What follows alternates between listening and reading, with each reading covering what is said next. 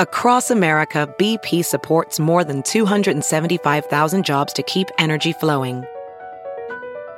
Jobs like building grid-scale solar energy in Ohio and producing gas with fewer operational emissions in Texas. It's and, not or. See what doing both means for energy nationwide at bp.com/investing in America. Welcome to How to Survive with Danielle and Christine. I am Danielle, and I got news for you. We did not record a new episode this week. We took it off for New Year. For New Year? For the New Year? For New Year's. I never know which one. But in any case, Happy New Year's. Or New Year, as the case may be. In lieu of an episode of How to Survive, we are going to give you a little treat, which is an episode of another podcast called True Crime and Cocktails that is hosted by one of our favorite guests, Lauren Ash, and Christy Oxborough. They are hilarious, they're informative, they're interesting. The show is really addictive, and we hope you enjoy. And of course, we will be back next week with an all-new episode. And until then, remain calm.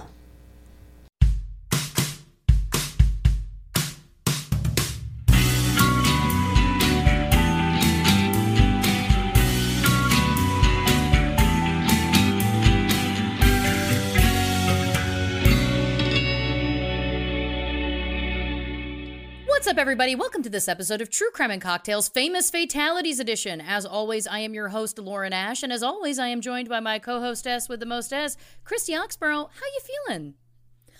You know, good. I'm underslept, so I don't know where I'm at. I also was running late, so I didn't have time to look over my notes, even slightly. So I don't even really know what we're in for today. Dear listeners, when Christy Oxborough tells me I was up till 5 and then I set my alarm for 8, that's when I start to feel troubled. I mean, you've really burnt the midnight oil on this one, or the 5 a.m. oil. Well, we can blame my kids, or just really one. For and which sounds terrible because then it's followed by for being born. No. His birthday, my middle son had his birthday last week, and then 3 days later we had a birthday party, and because of COVID last year we had to cancel his party. Right. So this year we're going over the top, we're going big, we're going to do a big thing, which involved me spending hours drawing specific decorations that can't be purchased because he likes a specific thing. Mm-hmm. And bless their hearts, every year they always save them and they get hung up in their room, so they have years worth of birthday decorations hung in their room. I love that. Which is very, very sweet. They always save them. It's just, so I had to keep stopping, and then he wanted cupcakes, and then I couldn't find someone to make the ones he wanted because he wanted like a special swirly rainbowy thing. So I had to make them, and I haven't baked in over a year, so my brain was like, I don't know if we should do this. So I had to pause a lot more on doing my regular podcast stuff to be able to deal with that. And it's been a journey. It's been a real journey to get here. Listen, so I had to find my hours somewhere, and you killed the game as always. I mean, that's never. You haven't heard these notes yet. I'm so excited about this episode. I mean, very quickly, I mean, we'll chat for a second, but I do have to say, we're talking about the Glee curse, and this was your idea, I believe, and I am so excited because, not that we should ever be excited about true crime, but we're with friends here, right? Of course. But this is something. I mean, I'm always fascinated by, strings of bad luck, those kinds of things, unexplained phenomenon. Perhaps Richard Ramirez is a demon who could astral project himself before his death, stuff like that. So I am very excited to see all the things you dug up, because I know that we obviously know about some of the big broad stroke details, but I know that there's lots of other things under the surface. Well, that was the whole thing. I was like, I don't know. We had multiple people fairly early on. They wanted us to talk about Naya Rivera. Right. And I was like, well, we maybe could, but it's not going to be enough to do an entire episode, especially not where we're at on episode length anymore. And so then I was like, oh, maybe Glee. And then I was like, is there enough for the 3? And then I started looking and I was like, oh, there's not 3, there's 4. And then I was like, wait, there's 6. Oh my God, there's 13. And it just like, there are so many things, because if you really go through that cast and crew list and then branch out from there to search everybody, you find some stuff. I can't wait. Yeah. So we've got rides. I'm going to take you on a tangent that I think specifically you are going to love, because it's the only thing I genuinely remember writing. And it was because you'll understand why. We spoke about it the other day. And so it'll be relevant in the moment. But there is something that I love, because I grew up on TV. Yeah. It was my thing. Like the second you get home from school, me too. TV is on, and then you're just TV until bedtime. Saturday, forget it. The park, fuck off. You're in front of that TV all day. Like it's because there's always stuff. And so I've just always loved it. So then just to like look into a TV series that I did briefly watch, so I knew who some of these people were, it's giving me life. I am so excited. Yeah. Now, I have to say, I was like, oh, do I have any connection to this? Not that I'm trying to name drop, which I know I begrudgingly do half the time on this show. Not really. I've met real name droppers and they're insufferable. But the answer is yes, you do. Yeah, I do. I assume we're thinking the same person. Oh, maybe not. I was going to tell a story about Ryan Murphy. Oh, you were on a game show hosted by Jane Lynch. That's true too. Jane Lynch, who also, here's a fun fact, Jane Lynch also comes from the Second City. For those who don't know what the Second City is, it is a comedy theater that originated in Chicago. There's also one in Toronto. That's how I got my start. Now there's touring companies, which kind of are the, that's where you train kind of to make it to the main stage. Now here's a fun story about Jane Lynch. There's a famous producer who I'll leave nameless because this doesn't necessarily paint them in a good light. But they took Jane Lynch aside when she was in the Tourco and said, "You're never going to make main stage, so don't bother." Which is horrifying because also she's wildly talented and hilarious. But Jane Lynch, I've heard her talk about that she was like, it was great because then I was just like, well, I'm going to go make it. And she did. So, I mean, it's a great story in terms of like being vindictive, which is something I relate to. Something we like. Of course.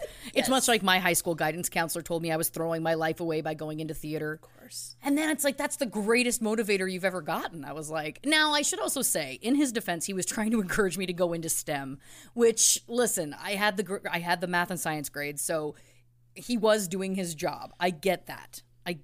But as soon as he said that, I was like, well, now I'm a dog with a bone. Like I just wanted to do this to get back at you, which feels, again, that's the Canadian way, though. As I've talked about that before on this show, Canadians, we're very kind. We're very nice. Yeah. That is true. But part of the reason why we come off as so nice is that we are very passive aggressive. So we like to get one in. And I'd never say it to his face, but I'll know, you know? I'll know. But you'd send a specific email if you knew you'd never see him again. Right, but it would definitely be worded in a way that was like not calling him out directly, but in a way that would make him feel really bad about himself. Yeah. And to that I say, let kids dream. Let us dream. Well, also, I also proved him wrong. Legit. Like, come on. So anyway, shout out Jane Lynch. Lovely woman. Big animal rescue advocate, which also, of course, is near and dear to me. Every time I've been on that show, Celebrity Game Night, I think that's the name of the show.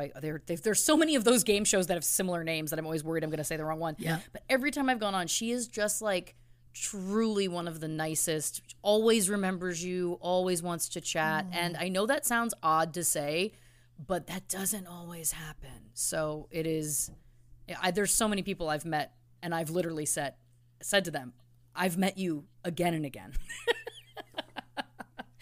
But no, she's the greatest, truly the greatest. And I am so happy that she again proved that person wrong and was like, okay, I may not make main stage, but I'll now become like a cultural sensation by getting on Glee and, you know, playing Sue Sylvester, which is amazing. But no, the story I was going to tell very quickly. I heard rumblings a few years ago that they were going to be making that Ryan Murphy was going to be doing a Bill Clinton, Monica Lewinsky, right? Like, you know, like he does all the kind of crime American stories. Horror Story, whatever. Right, like the OJ one and everything. And I was like, damn it, I could play Monica Lewinsky. Now, I understand that she was very young at the time and I am older, but I was like, I think that if you did my makeup properly and it was lit properly and my hair was done right, I do think I could pull it off. Because, listen, the script also spans time, or I was told at the time it spanned time. So it was also like, it could have been coming in now. It may have changed since then, so don't quote me. But I was just like, I think I could do this. So this is the true psycho I am. So I was going to this event, and I found out that Ryan Murphy was going to be there. So I was like, oh boy. And I knew that I was going to be like getting on stage to like present something or do something. So I was like, well, I have to wear a blue dress. And I told my friend who was doing my hair, I believe it was my friend Johnny, I told him, I was like, look, I'm trying to just lightly suggest to Ryan Murphy in the crowd that maybe I could play Monica Lewinsky. So we did like kind of a reminiscent like Monica Lewinsky do. And now the dress was also like a lot of cleavage and stuff like that. So I remember I came out on stage and I made some joke. It was Nico from Superstore. And I made some joke about like someone backstage just told me I look like a drag queen version of Monica Lewinsky, and I've never been more flattered, which I do think would be a huge compliment. Anyway, my publicist, shout out to my dear friend Whitney, my publicist in the crowd had her eyes locked on Ryan Murphy the whole time because it was like, will he notice? Will he pay attention? And she said he picked up his glasses off the table, put them on, looked at me for a good beat, and then took them off and put them down. And I was like, well, the good news is we knew right away I wasn't getting an audition, but at least I moved the needle. You and your passion, I would not last a day in that business. Not a day. It's not easy. Yeah. No. Listen, people handle it in different ways. I think, you know, my whole thing for the most part has been like, you can't think about things for too long. Like, you have to flush them. You just can't fixate. And there's been a few times in my career where I've fixated on something and it's driven me crazy. And it's like that. Those have been the times where I've been like, I should just quit and do something else. Of course, I never do. But usually once a year, I'm good for a true come to Jesus moment of like, I should do something else with my life. I never do, obviously. But it pushes you, for sure. It pushes you to the brink. If you think about doing something else, not that I'm suggesting, could you handle an autopsy? I would want to say yes, but the joke, now I've told this story before, so I'll run through it very quickly, but I've always said my dream backup career would be to be a veterinary technician. And my mother happened to win be a veterinary technician experience for a day in a silent auction. This was when I was still living in Toronto. And I was at a time in my career again where I was like, oh, can I do this forever? Like it grinds on you for sure. Sure. And so I went to this be a veterinarian technician for a day experience, and they were like, are you okay with blood? And I was like, yeah. And they're like, are you okay with blood? And I was like, yeah. And they're like, then you're going to assist in some surgeries. And so I witnessed a cat get neutered, and then I assisted in a dog getting like a growth removed. So I actually had to hold the dog's skin taut while I will say this, I am okay with blood, and I have never been queasy about stuff like that. And in that moment, I felt a heat start at my feet and travel up my body at the speed of light, like just a wave of heat. And I was like, I'm not okay with this. Like, it was not, like, I was just like, this is not. And then the next thing that happened, and this is awful, especially if you're an animal lover, trigger warning, a giant turtle got brought in that unfortunately had been hit by a car, and its shell had broken. And so there's unfortunately nothing you can do in that case but euthanize the turtle because they're in immense pain and you can't save them. This is what I was told at the time. If I'm incorrect, please don't come for me. Again, I experienced a trauma that day, so I was just going by what I was told. But then they were like, you know, you have to put a needle into its heart, but it has that chest plate, a turtle. Yeah. And I watched a very petite female vet take the power of her entire body behind. It was kind of like the scene in Pulp Fiction where John Travolta takes the adrenaline and jabs it in Uma Thurman's heart. Imagine that, but imagine like a 5'1" woman using like the entire force of her entire body, like jumping off the ground and it just didn't work. They tried multiple times and they couldn't. I guess it's very hard to euthanize a turtle, what I learned that day. Perhaps other places use gas or something. I don't know if veterinarian offices use gas. The point is this. Then it was lunch, and I looked at everyone and I said, I'm supposed to stay for the full day, right? And they said, yes. And I said, I will be leaving now. Good day. And I called my mother and I said, the good news is I have never been more firm in my knowledge that this is not a backup plan for me. I have to be an actor. There is no other option. So to answer your question about the autopsies, unfortunately, no. If I can't withstand being a vet technician for a day, I don't think I could cut into a human body, but I wish I could, because youth of America, if you think you can, there is a shortage of medical examiners in this country. Please, just look into, do a Google, okay? We need you. We'll come to your graduation. This is a narrative that we're pushing. So, a true narrative. And then let's get some, if we have to, let's get like a coroner TikTok. They can answer questions in their TikTok videos. Or I saw a very handsome vet do TikTok videos the other day. He has one in particular where I didn't know he was a vet, but it was just him and he had a very thick beard. And it was said something like, when your girlfriend thinks you look like a lumberjack.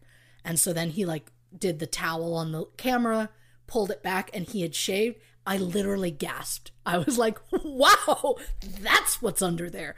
And then I found out he was a vet. I was like, oh, okay, well, I guess we're watching these.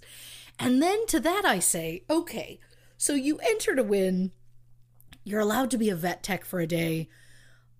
Why would they not just be like, okay, anytime a puppy's coming in for their first visit or their shots, that's what you do. New kitten? Get in there. This is what I like about this place, is that apparently, nope, they were like, we're going to throw her in the deep end. We're giving you the real, it was like Gangsta's Paradise, or what was that movie? That's not the name of the movie. Oh, Dangerous Minds. Wow, Lauren. It was like Michelle Pfeiffer in Dangerous Minds is my point. I feel like I was thrown in the deep end with like, this is an extreme situation and figure it out. And yeah. I think when I left at lunch though, like their jaws dropped. Like they were all so shocked that they were like, but you, and I was like, honestly, I had the best day. Thank you so much. This is not like a negative. I appreciate it so much, but I'm going to go. Good for you. Yep. Good for you, because I would have wanted to leave, but I would have forced myself to stay and I would have hated every second. Yeah, it was extreme. It was extreme. But I do, again, I commend them that they were like, this is the stuff that we really deal with. But I will never unsee the things I saw that day. And I don't feel like I saw that much. And so much like we, of course, salute all our healthcare workers, especially during the past couple of years with what we've been going through, I also salute the vet workers, the vet techs, the vet assistants, the veterinarians. You do a lot to help us keep our furry friends healthy, and we appreciate you, because not all of us can do that job. I've already mentally cut a trailer or just like a clip of you that like Jimi Hendrix all along the watchtowers playing. You're coming in from an angle on a helicopter. You hit the ground. You're in Nam, but it's really instead of MASH, it's for animals. Yep.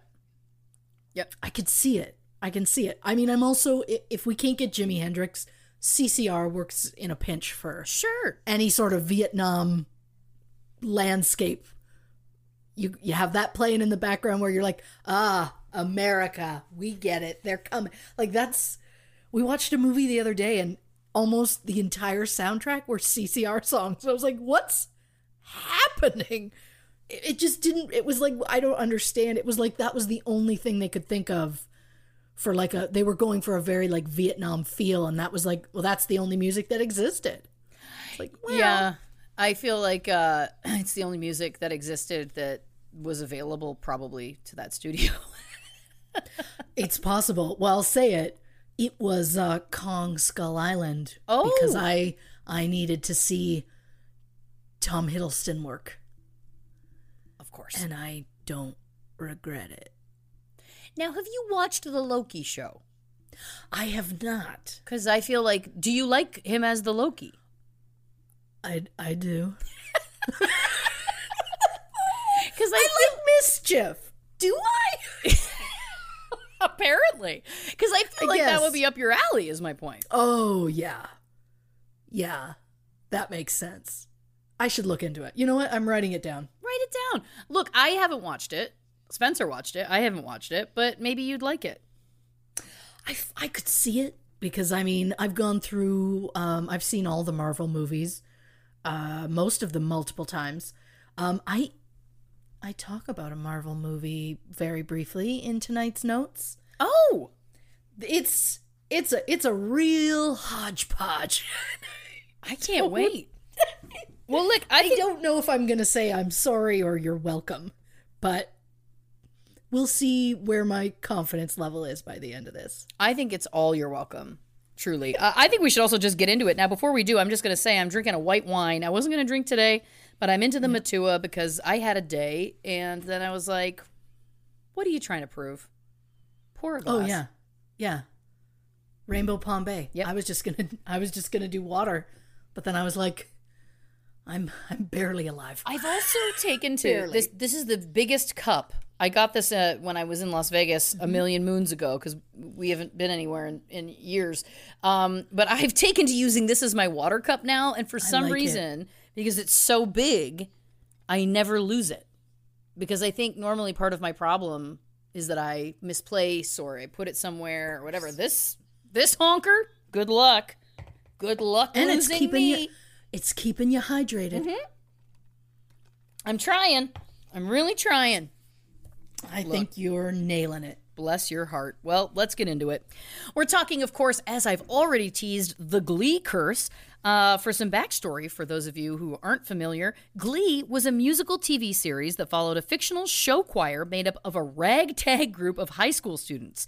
Since its premiere, several tragedies and scandals have befallen the cast. During the show's 4th season, cast member Corey Monteith died tragically at the age of 31, which made people wonder, could Glee be cursed? Since Corey's death, the show has seen the loss of 6 other members of their own, as well as numerous scandals, arrests, and marital troubles. So buckle up as we deep dive the infamous world of Glee, from legal disputes and misconduct to shocking deaths and sexual I got so excited about how you worded this. I'm going to back up because it's so good. So buckle up as we deep dive the infamous world of Glee. From legal disputes and misconduct to shocking deaths and sexual transgressions, we'll give you all the info that you need so that you can decide once and for all, is there really a Glee curse? Oh! I would have liked to have been hired to do that voiceover. You know what I mean? That was nice. You are too kind. And I'm going to say this. I'm probably going to end up messing up names and pronunciations. Some of them, I got so scared.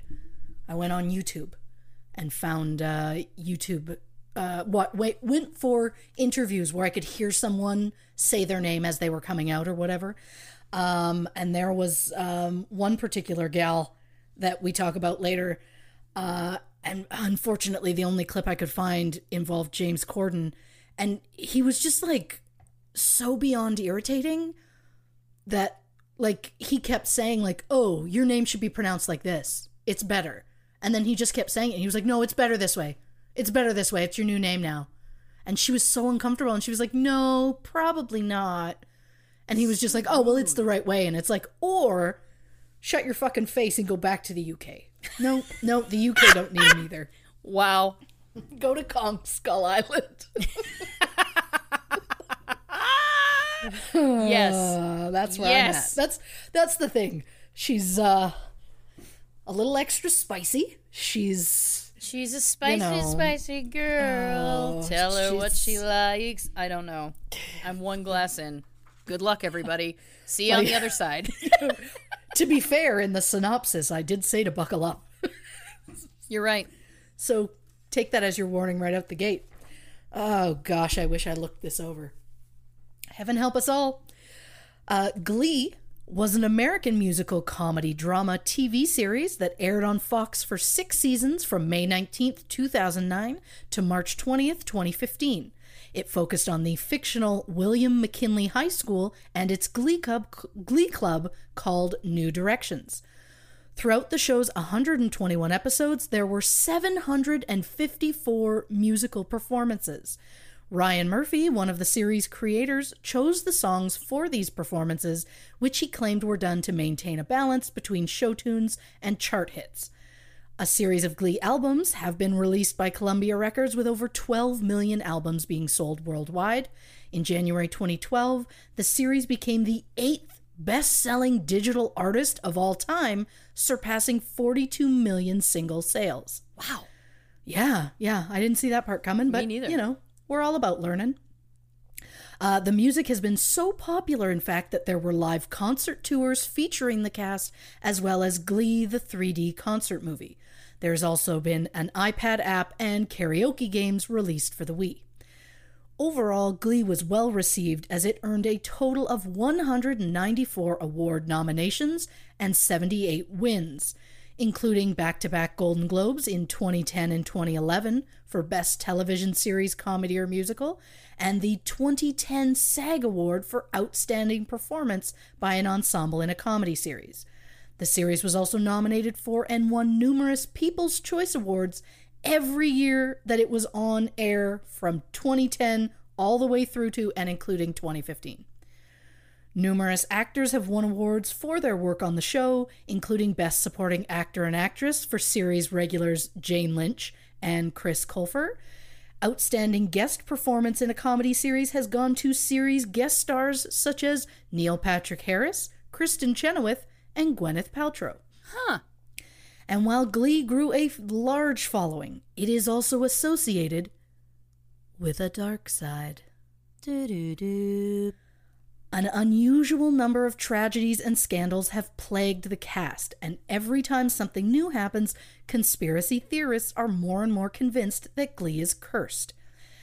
Now, I've seen people touch on the idea of the Glee curse before, and it usually just involves the death of Mark Salling and Naya Rivera and Corey, I was going to say Monteith. What did I say? I believe you did like a Monteith or something. Don't trust me. Okay. Don't ever trust me. Okay. But you know I refused to merely scratch the surface, so I looked into the full cast and crew, including guest stars, on the hunt for something juicy. And I ended up finding scandals, controversies, legal troubles, marriage issues, and even more deaths. When I was texting Lauren while researching this episode, I told her if I had to sum it up, I would simply say, it's just death and gossip. And deep down, maybe that's all we genuinely want to hear about. Yeah. So we're going to go all over the place. We're going to learn some stuff. We're going to have some laughs. We're going to probably get super sad later because the stuff just gets worse as we go further down. But before I can truly, fully dive into this, I have to start off the top by mentioning Matthew Morrison, who played Spanish teacher and Glee Club director Will Schuester. From what I've read, people hate this guy. I've heard that too. Everyone assumes he's done something wrong because he has a vibe. And I think it stems from the fact that his character on Glee really just overstepped and was at times really inappropriate with his students. And it turns out that I couldn't find any lawsuits or legal issues. I did find that Matthew is a tad tone deaf at times. After Mark Salling died, Matthew posted a picture of on Instagram that was a photo of himself between Corey Monteith and Mark. His caption was a sad emoji between two angel emojis. And Mark had some questionable legal problems prior to his death, which we will get into much later. So it just felt like a really odd choice. And then when Naya Rivera went missing, he posted a photo of her with the caption, "I'll say a little prayer for you," which is a lyric from a song that she performed on the show. Again, not the worst by any means. But then he went on Inside the Actors Studio, and he was asked, what would he be if he wasn't an actor? And in complete earnest, no laughter, no jokes, no nothing. He just, without hesitation, a gynecologist. What? Yeah. Oh, no. Yeah. Nope. See? A vibe. I don't know if it was supposed to be a joke or not, but you can see why people feel like something is off about this guy. And apparently in 2013, Matthew ended his engagement with Chrishell Stause, I believe it is, saying the breakup was amicable. He said he felt pressure from society to propose to her after only a year, and then as soon as he proposed, he knew in his heart it wasn't right. So then, soon after, he broke up with her. However, when Chrishell is asked about this, she said, quote, these are all her words, "I didn't know who I was at 25, and I didn't know what I wanted, because actually, if I ended up with the person I was with when I was 25, I would want to kill myself. You can Google that. You were a dick. Sorry." So, I don't think it was that amicable, Matthew. Doesn't sound like it, does it? No. So I get why the internet has a dislike for this guy, but sadly, I have nothing legal to report about him. But believe me, dear listeners, I looked harder in that one than anywhere else in this whole thing. I did also look pretty hard into Harry Hamlin because he was a guest star, and I got a vibe. I was like, maybe. No, he had a really petty arrest in the 70s, and other than that, it was who didn't? I love when that happens, and it happens more and more often than not. So other gossip that I learned about Glee involves Robin Trocchi, who played Jean Sylvester, the older sister to Jane Lynch's character Sue Sylvester. Robin was one of 3 actors with Down syndrome that was cast on the show, which is great for representation since Down syndrome hasn't been prevalent in TV since Chris Burke in Life Goes On. Chris played Corky Thatcher on the show from 1989 to 1993. I mean, come on, who didn't watch Life Goes On? Oh. Representation side note. Oh, fabulous. The National Down Syndrome Society said that representation from TV shows helps to generate interest in their website, research, and fundraising. And it said that their website saw a 10% increase in traffic in 2010 after the introduction of a character with Down syndrome on Glee. That particular character was Becky Jackson, who was played by Lauren Potter. So Robin's character, however, was written off the show after Robin was diagnosed with Alzheimer's. Now, I don't know if there were problems and that's what made them decide, or if the decision was based solely on the diagnosis. I also don't know if Robin made the choice to specifically leave on her own, but there is a large community of people online who feel that she was coldly fired. Oh. but I could not confirm that either way. I just know that shortly after her diagnosis, she was written off the show. A science side note, apparently Alzheimer's disease is fairly common in people with Down syndrome because the gene is located on chromosome 21, and people with Down syndrome have 3 copies of the gene as opposed to the usual 2. Oh, interesting. I did not know that. Oh. And when I say that Robin's character was written off, I mean she was killed off. Oh. Yeah. Jean was said to have died of pneumonia. Her last episode aired in November 2010, and in May 2011, an episode was released that featured the character's funeral. Beautiful side note. On the show, in season 4, I may get emotional through this episode. Oh, okay. Sue Sylvester adopts a baby who they name Robin after the actress Robin Trocchi. It is said that Jane Lynch took the baby to go meet Robin in person, and Robin said to the baby, quote, "I'm your aunt." Oh. So it's like she was doing okay. That's sweet. Again, I don't know if her being let go from the show was nefarious in any way or not. Right. I'm just saying, I'm just putting it out there. Right. The actress did unfortunately die from complications of Alzheimer's December 14th, 2019. She was 63. Oh. And now that I've depressed everyone, let's try and lift some spirits with some scandals. That's what we like. First up is Lea Michele, who played the intensely annoying Rachel Berry. Mm-hmm. And I know some people liked her, but her character always rubbed me the wrong way.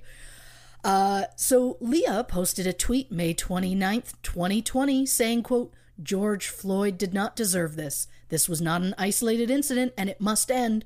Hashtag Black Lives Matter."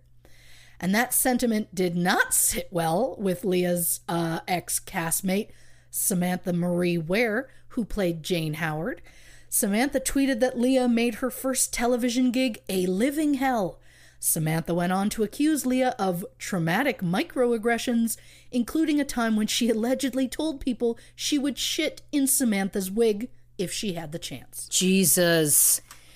Samantha also said, quote, "It was after I did my first performance. That's when it started. The silent treatment, the stare downs, the looks, the comments under her breath, the weird passive aggressiveness."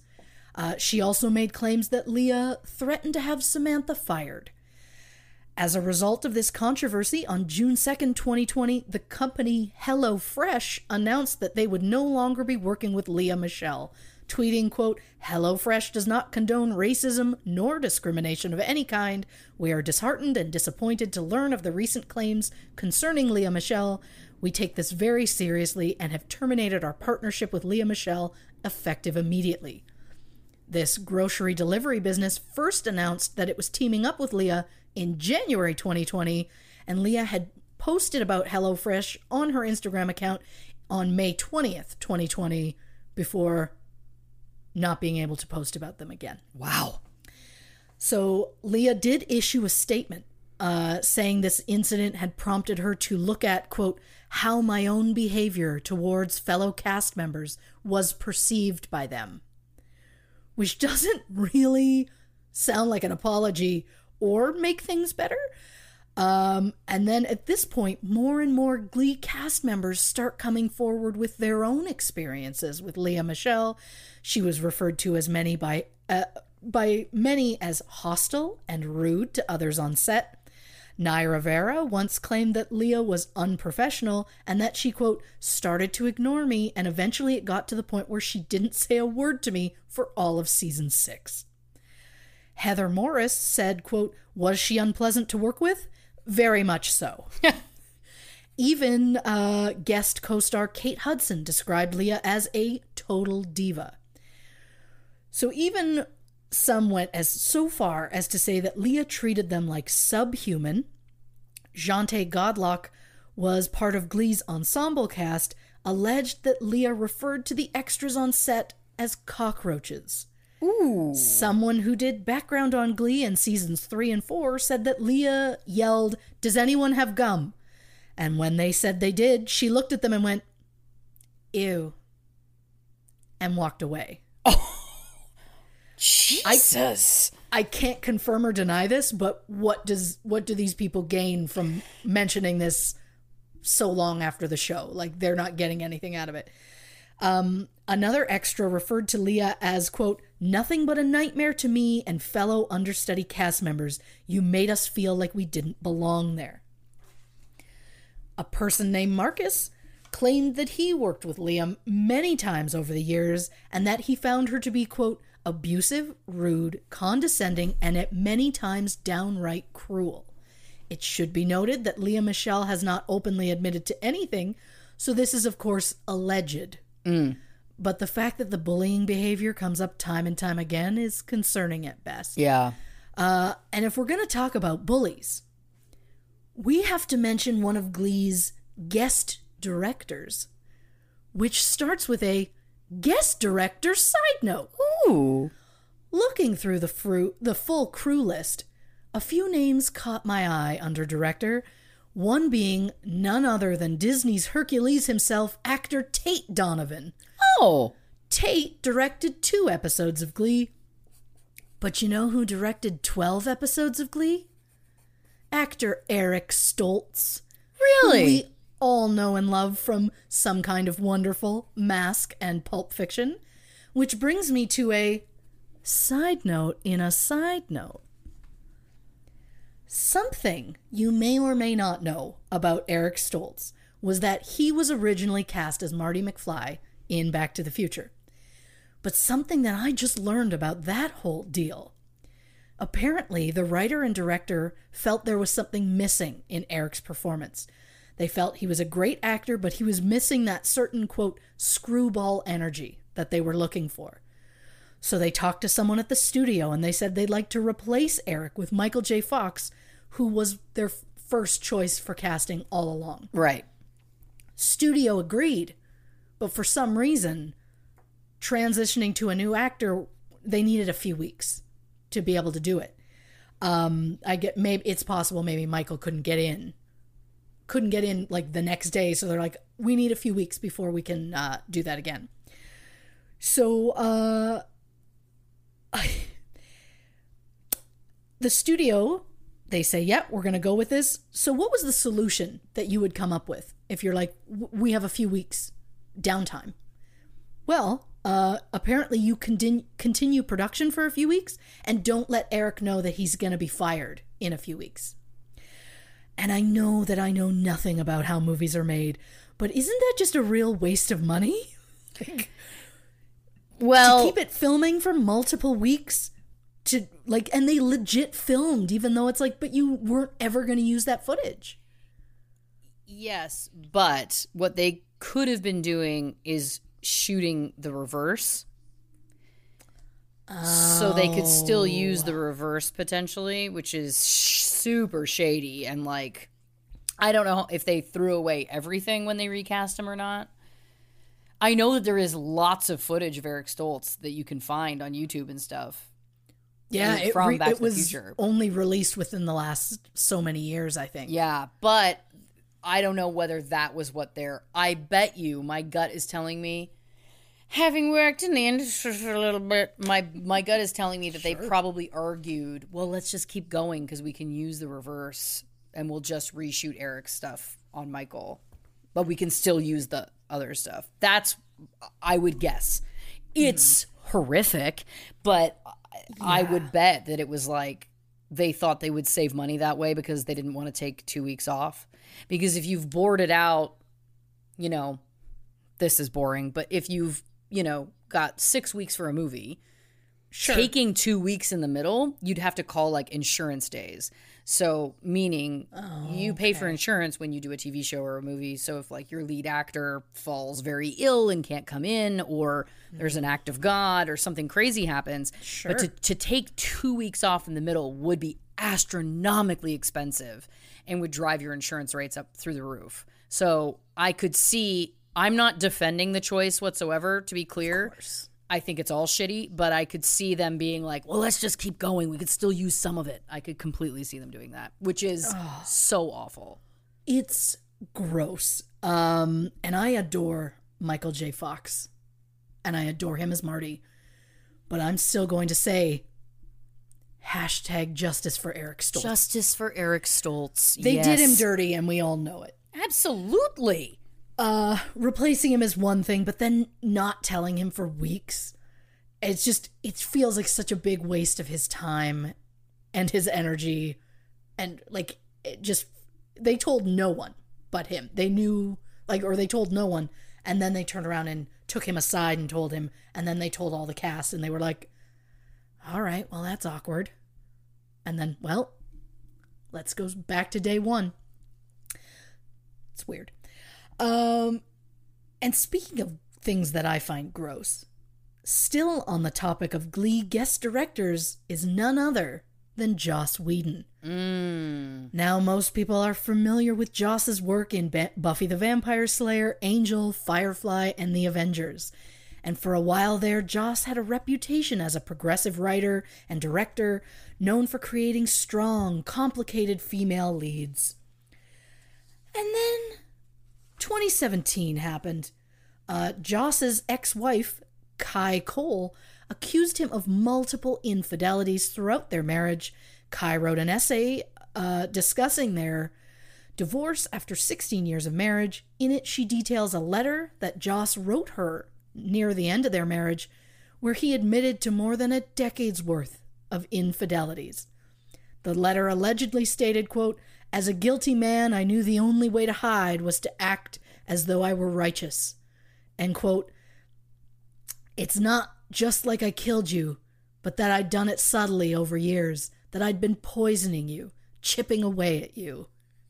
I don't like that either. No. Kai claims that Joss admitted to multiple affairs and a number of inappropriate emotional ones that he had had with actresses, co-workers, fans, and friends. One of his quotes allegedly was, quote, "When I was running Buffy, I was surrounded by beautiful, needy, aggressive young women." Ugh. And, quote, "Suddenly I'm a powerful producer and the world is laid at my feet." Kai said that Joss deceived her for 15 years and that she believed he was one of the good guys. And honestly, I bought it too, because I used to adore him because I was obsessed with Firefly. Shout out Nathan Fillion and Alan Tudyk because I can. Yes. And now I'm finding out that Joss describes himself as, quote, "woke bae." And to that I say, grow the fuck up, man. You're so bald. Stop trying to be woke bae. Like, nobody should be woke bae. That's terrible. So right before the first Wonder Woman movie premiered, a script was leaked. It was apparently written by Joss in 2006 and thankfully was thrown in the trash. And while I haven't personally read it, from what I've heard, it was incredibly sexist. It was also described as gratuitously horny, objectifying, and just very cringy, which is not really what you want for a Wonder Woman movie. No. At one point in the script, Wonder Woman is described as, quote, "To say she's beautiful almost misses the point. She is elemental, as natural and wild as the luminous flora surrounding. Her dark hair waterfalls to her shoulders in soft arcs and curls. Her body is curvaceous, but taut as a drawn bow. She is barefoot." Like, so fucking gross.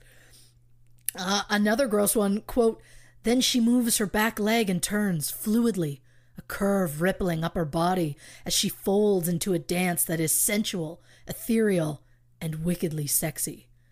Again, I can't possibly stress that these are not the words we use to describe Amazon warrior Wonder Woman.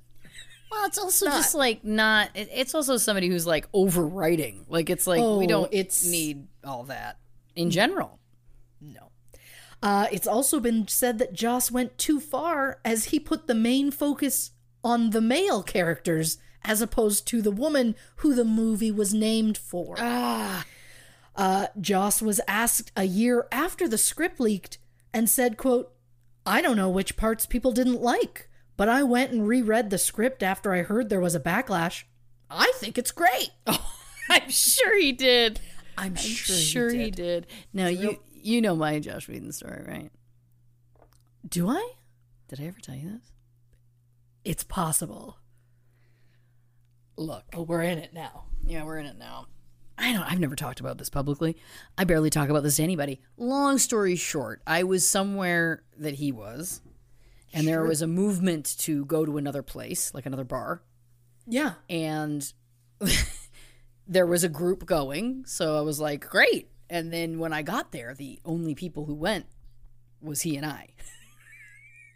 Right. This is familiar. Now, anyway, long story short, there's nothing really to report. He was very nice to me, and there was nothing untoward, and it was fine. But it was one of those things where I was like, well, I feel like I have to spend at least like a half an hour, I guess. Like, it was like, but this is exceptionally odd, you know.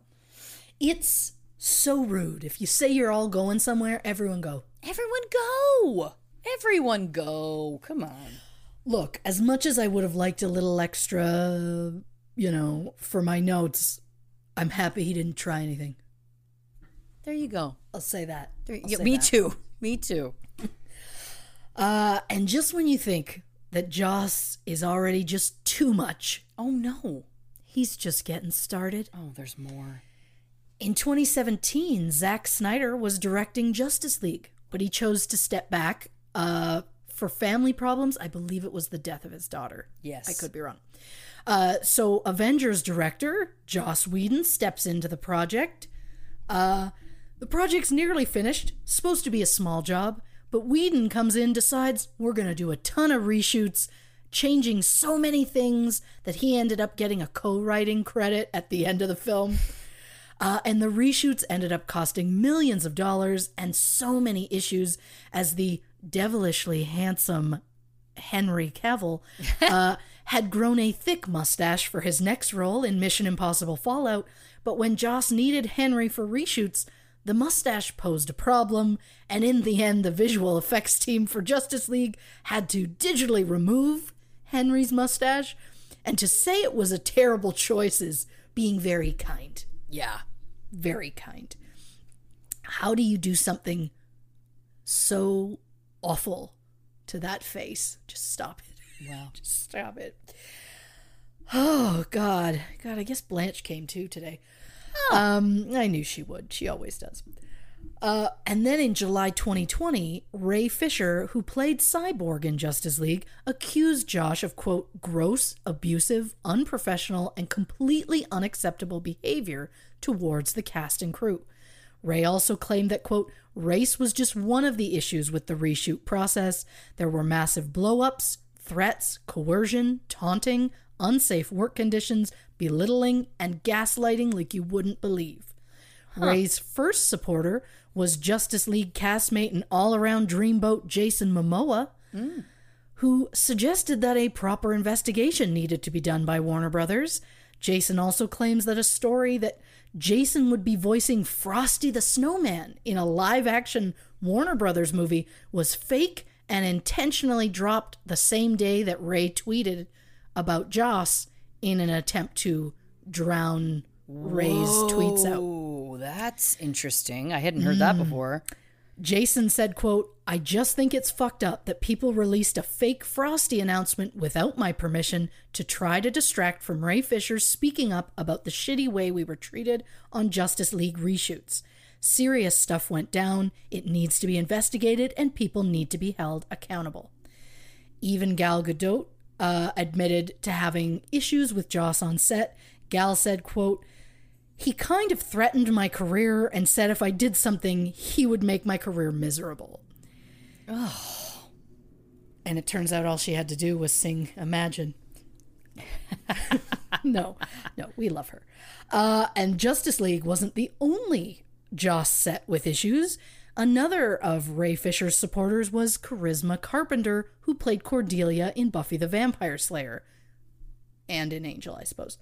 Charisma tweeted her feelings about Joss with the added hashtag I stand with Ray Fisher. Charisma alleges that Josh, quote, created hostile and toxic work environments since early in his career, and apparently some of those Buffy co-stars all agreed. Michelle Trachtenberg, who played Buffy's sister Dawn, said there was a rule that Joss was, quote, not allowed in a room alone with her again, as his behavior with her as a teenager was, quote, not appropriate, very not appropriate. Even Buffy herself, Sarah Michelle Gellar, responded to Charisma's post with, quote, while I am proud to have my name associated with Buffy Summers, I don't want to forever be associated with the name Joss Whedon. Wow. And that she, quote, stands with all survivors of abuse and is proud of them for speaking out. Then Charisma said that Joss fired her from Angel after she became pregnant, which is such bullshit because so many shows and movies work around an actress's pregnancy. It's doable. Mm-hmm. But this bastard decided to write her off the show. He went so far as to kill off her character so she wouldn't be able to come back. Charisma said that Joss, quote, has created hostile and toxic work environments. We've already covered that. Charisma, again, didn't look through her notes, also stated, quote, the disturbing incidents triggered a chronic physical condition from which I still suffer. And then she started spilling tea. Quote, his ongoing passive-aggressive threats to fire me, which wreak havoc on a young actor's self-esteem, and callously calling me fat to my colleagues when I was 4 months pregnant, weighing 126 pounds. Oh! He was mean and biting, disparaging about others openly, and often played favorites, pitting people against one another to compete and vie for his attention and approval. A stunt woman and a stunt coordinator, who both worked on Buffy, said that they were dating during filming the series. Joss found out about it and allegedly demanded that they either leave the show or break up. Why? Who cares? That's crazy. Yeah. I also heard that, I can't remember his name, but the actor who played Spike, he was supposed to be just have like a small part, and he came on and audiences just like, he's here, we need him here. And Joss was so upset about it that he like pinned him to a wall and was like, I don't care that you're the favorite, I'm the one. And like just can't handle somebody else having the attention, which is Jesus, full bullshit. And let's not forget that piece of shit moment in Avengers Age of Ultron, which was written and directed by Joss Whedon, where Black Widow calls herself a monster because she can't have children. And if that isn't some absolute bullshit, I don't know what is. Soon after receiving a completely justified backlash for that one, Joss left Twitter, although he refused to admit that those two things were connected.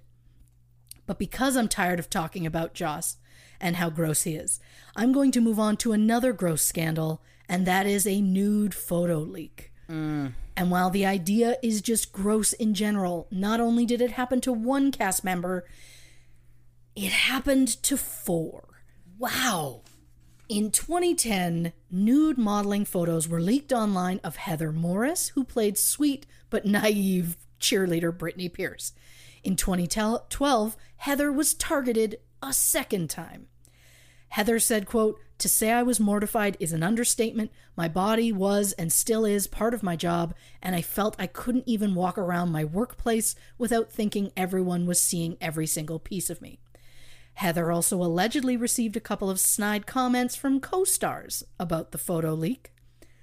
I am just going to assume one of those co-stars anyway, because again, I gotta be in my bonnet about her, and I don't know why. Of course.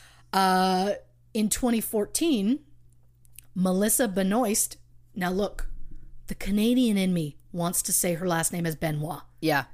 But I went and watched YouTube videos of her saying her name so I could pronounce it the way she wants it pronounced, and she says Benoist. And I was telling Lauren this earlier. The only one I could find quickly that was saying her name, it was a James Corden show. And she said, like, he was like, what are some of the mishearings that you, like, what are some of the mispronunciations you hear?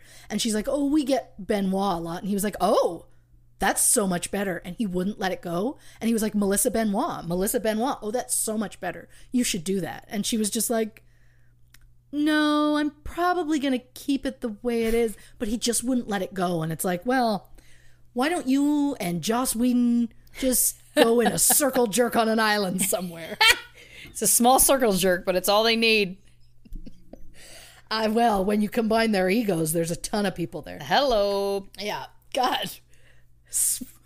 Sleepy Christie is Spicy Christie on somehow? fire. I don't know what's happening to me. Yep. So Melissa Benoist, who played Marley Rose, had her private photos leaked online, which was part of a massive hacking scandal that also included celebrities such as Jennifer Lawrence, Kate Upton, Ariana Grande, and Victoria Justice. Melissa tweeted, quote, "Incivility should not be supported," and included a link to a TED Talk on clickbait news, which I liked. Becca Tobin, who played Kitty Wilde, was also a victim of a hacking scandal. However, she handled it a little differently than her co-stars. Pictures of her were leaked of her showing her decorating a Christmas tree while she was naked. She tweeted just Merry XXXmas, which I really loved, and kudos to her for being like, what are you gonna do? I respect it. I would have thrown every computer into the sea that I could find and just moved to an island that had no Wi-Fi and wouldn't have lasted a day. Wouldn't have lasted an hour. So I'm impressed how she handled the situation publicly. I'm still feeling a large, overwhelming urge to get the blankets. Of course. In 2017, Diana Agron, who played cheerleader Quinn Fabray, became the most recent Glee cast member to be the victim of celebrity nude photo hacks. Other celebrities in that particular hack were Rosario Dawson, Miley Cyrus, and Suki Waterhouse. Shout out to Suki Waterhouse, only because I've had a crush on your boyfriend for so long, so good for you. And good for him for having Robert Pattinson. Oh, of course. Excuse me. Oh, and also, how is he? Because we're not getting info about him. There's he no got COVID, news. And we heard nothing. There's no updates. I know. I'm really passionate about him and COVID, and I don't know what's. He could be a long hauler. I know. I'm concerned too. Yeah. And honestly, in the end, can we just stop leaking nudes online? Yes. Whether it's a celebrity whose iCloud you hack into, or a person you used to date and you're posting the photos as revenge porn. Can we all just stop? My faith in humanity dims a little more every time I hear one of these stories. Just stop disrespecting people's boundaries, and the idea that some of the celebrities who get absolutely hounded by paparazzi having one of the few private things in the world to them made public is so heartbreaking to me. I'm just leave women alone. Leave them alone. Yeah, 100%. And also, you know, I think the thing that's also so gross about it is, like, it's not that you can't, like, everyone has access to nude photos of millions of people in our hands. Yeah. You can Google boobs and you'll find them immediately. So it's not about that. You know what I mean? Like, it's not the fact that it's like, no, that's the only keepers of the only nude photos in the world. It's that sure, you know, it's a sideshow thing, and it's not right. Yeah, I mean, I will say I felt weird. I wasn't looking for the photos. I was trying to find the timeline for when they happened. So I was Googling like these different actresses and like nude photo leak, and one hit particular came up that was like, her nudes are finally out. Finally, we've been waiting forever. And it's like, just, you're gross. You're gross. And while we're on the topic of photos, there was a Glee photo shoot featuring Corey Monteith, Diana Agron, and Leah Michelle that was the cover story of the November 2010 issue of GQ magazine. The photos, which depicted the three as their teenage Glee counterparts, can be best described as racy. And And I kind of feel like a full nana for using that particular word.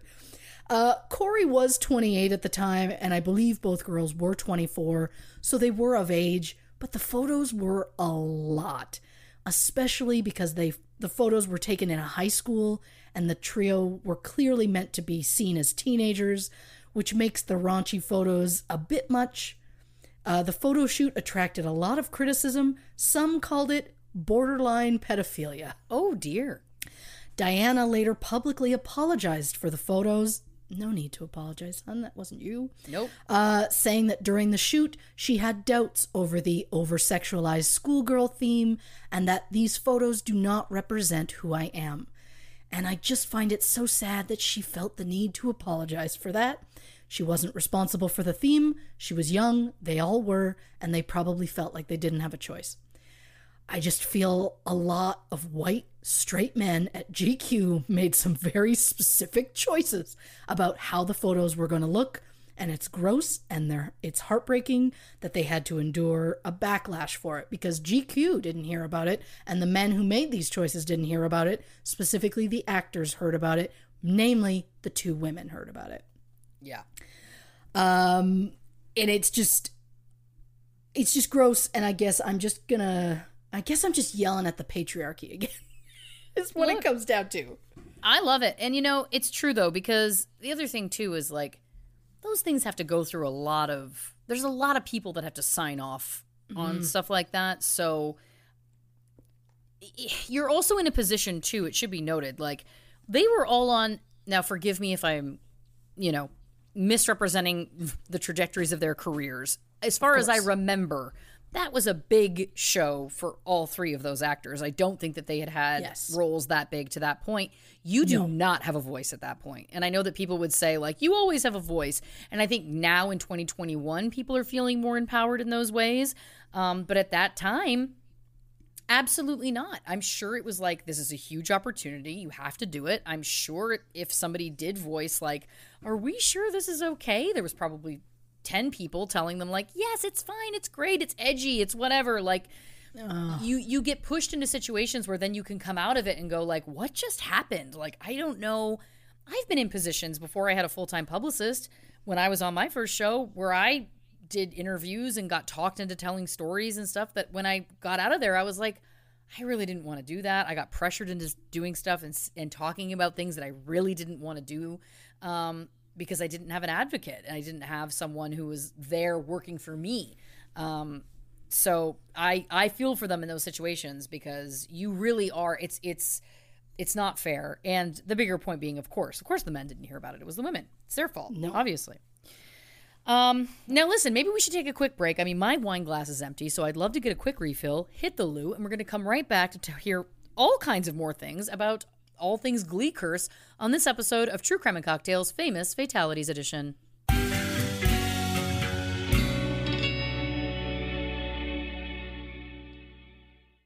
CheapCaribbean.com has been around for over 20 years and is in the business of providing the best all-inclusive beach vacations you can find.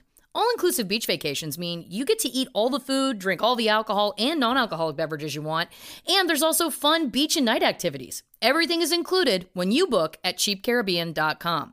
Now, Cheap Caribbean has no change fees, and when you book at a Cheap Caribbean resort and add trip protection, you can book with confidence. Less money, less worry, more beach.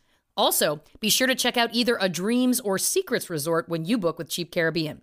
Right now, you can take $100 off your next beach vacay when you visit cheapcaribbean.com/true-crime-cocktails.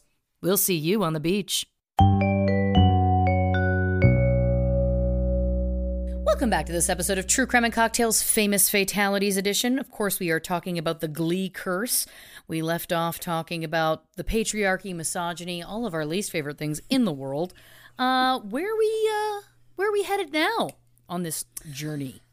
Well, we did some scandals. Yes. We did some controversies. Yes.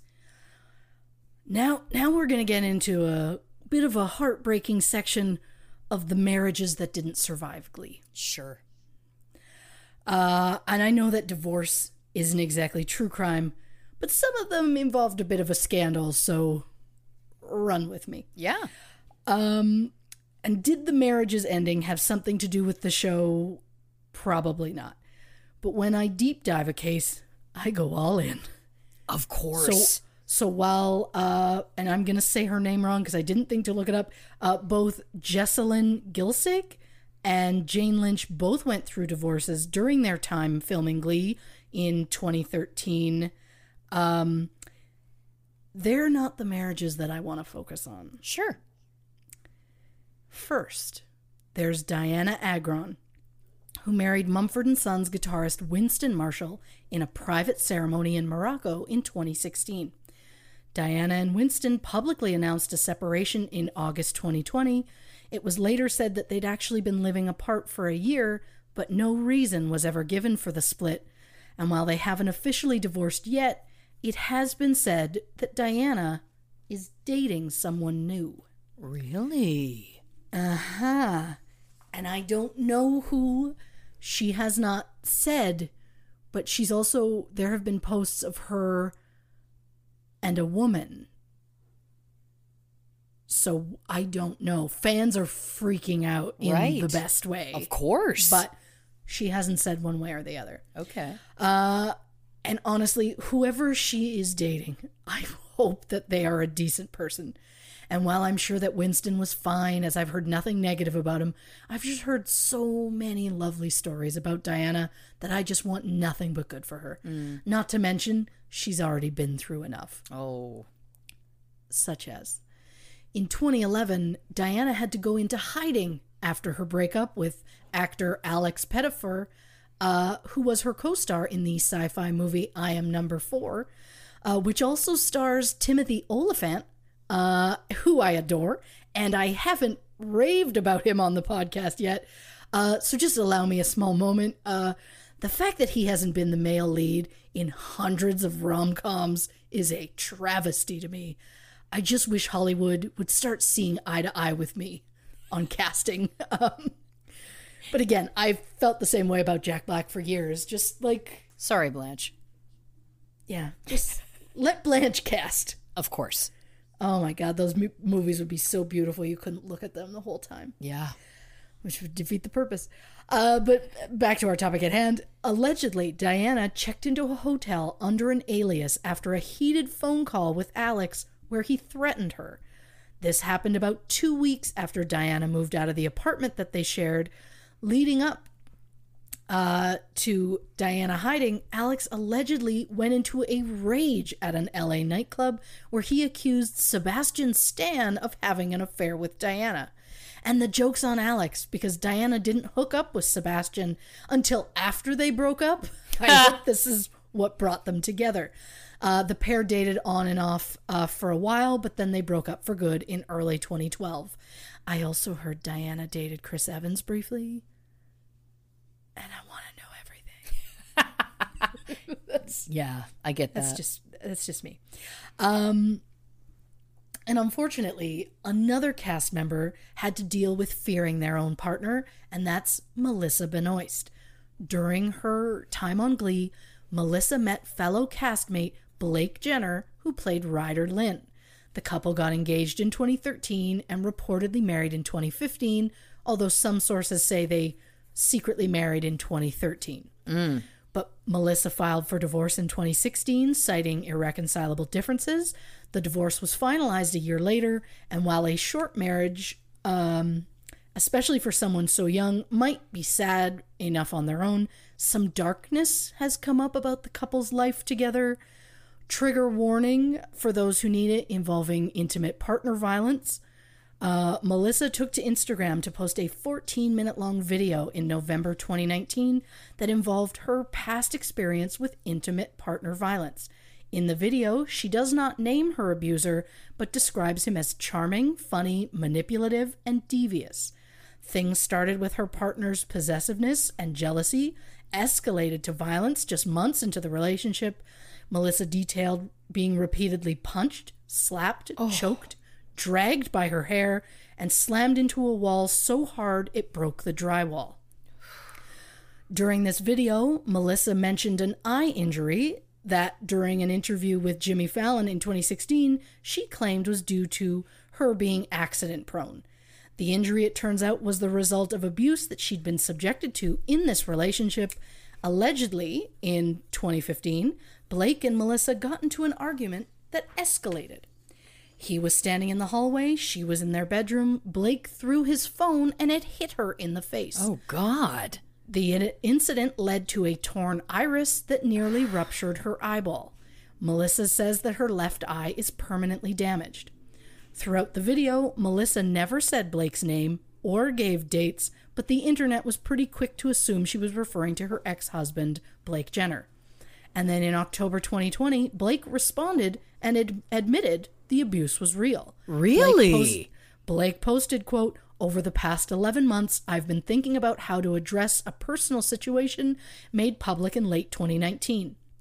Throughout that time, I reflected on a period in my life that I had previously kept in the darkness, out of shame and fear, but I know this is something that needs to be addressed, not just publicly, but also privately with the individual directly affected with myself."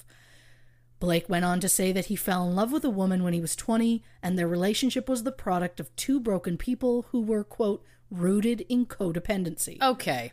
Yeah. Mm-hmm. This is, he's going to lose me pretty quick, just know that.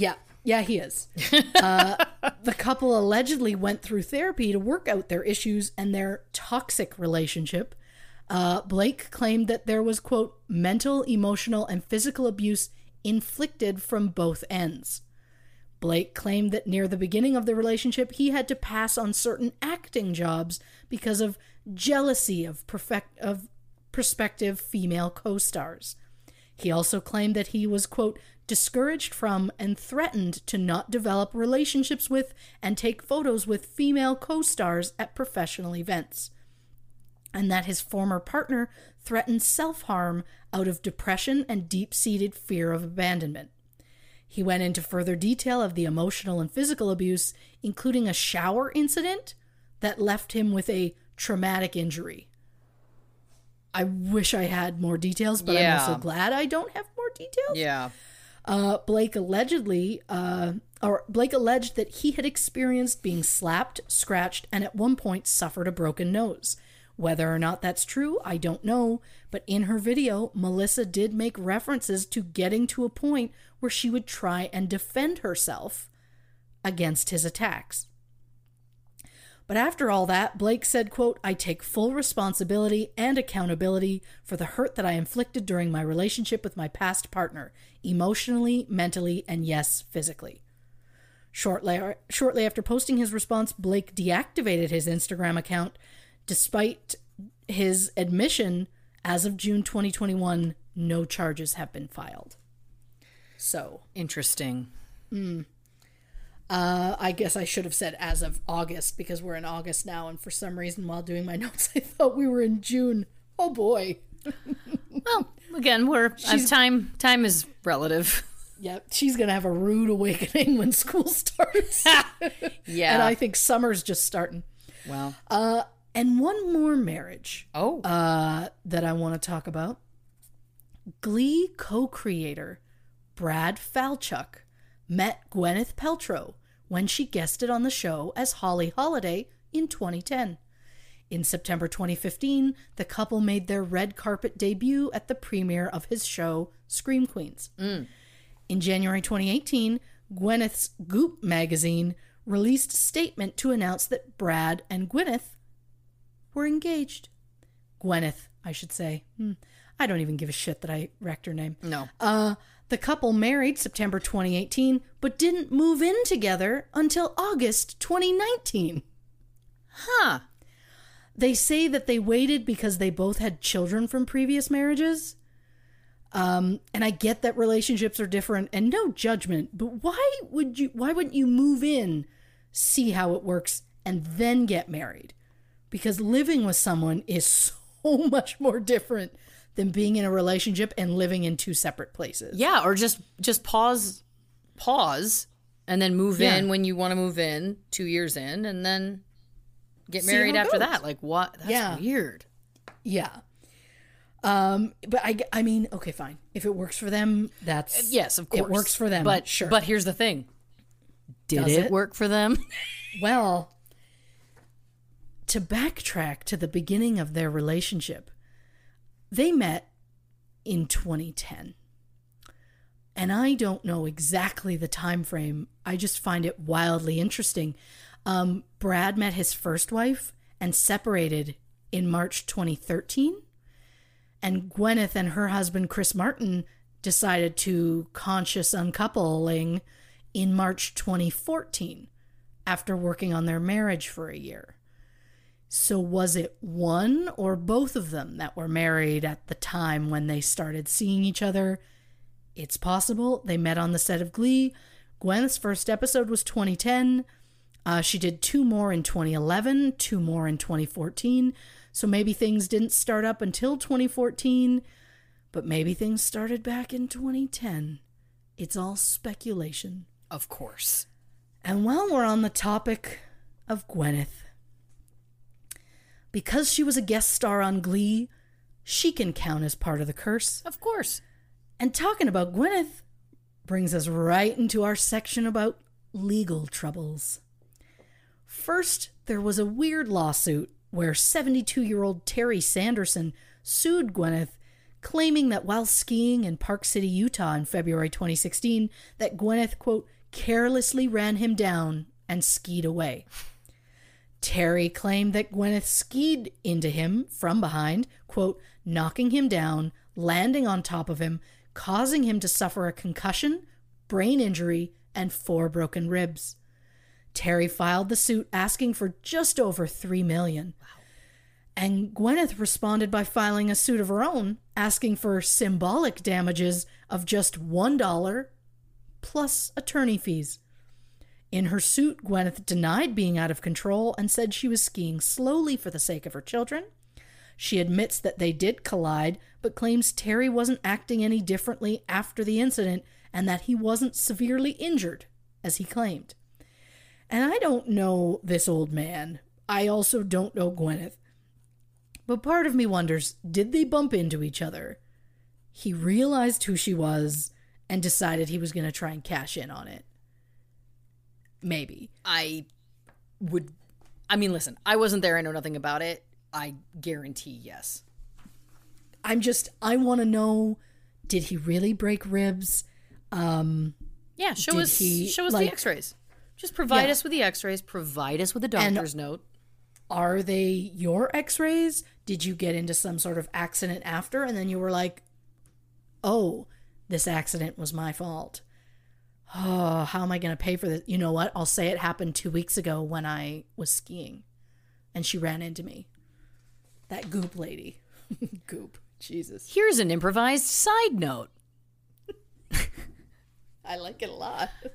This is a listen, I know this is a bit, well, listen, this is a Hollywood-centric episode, so I shouldn't feel so bad that I'm giving a bunch of Hollywood-centric information, but no, I will not get into specifics, but I will say that people who are of note, who are recognizable celebrities and whatnot, require additional forms of insurance. So someone like Gwyneth Paltrow would require insurance basically just to walk around the world, because it's so prevalent that stuff like that can happen, where someone will, you get into a fender bender, they see that it's Gwyneth Paltrow and they go, oh, well, she's rich, so I'm going to all of a sudden be like, my neck hurts or whatever.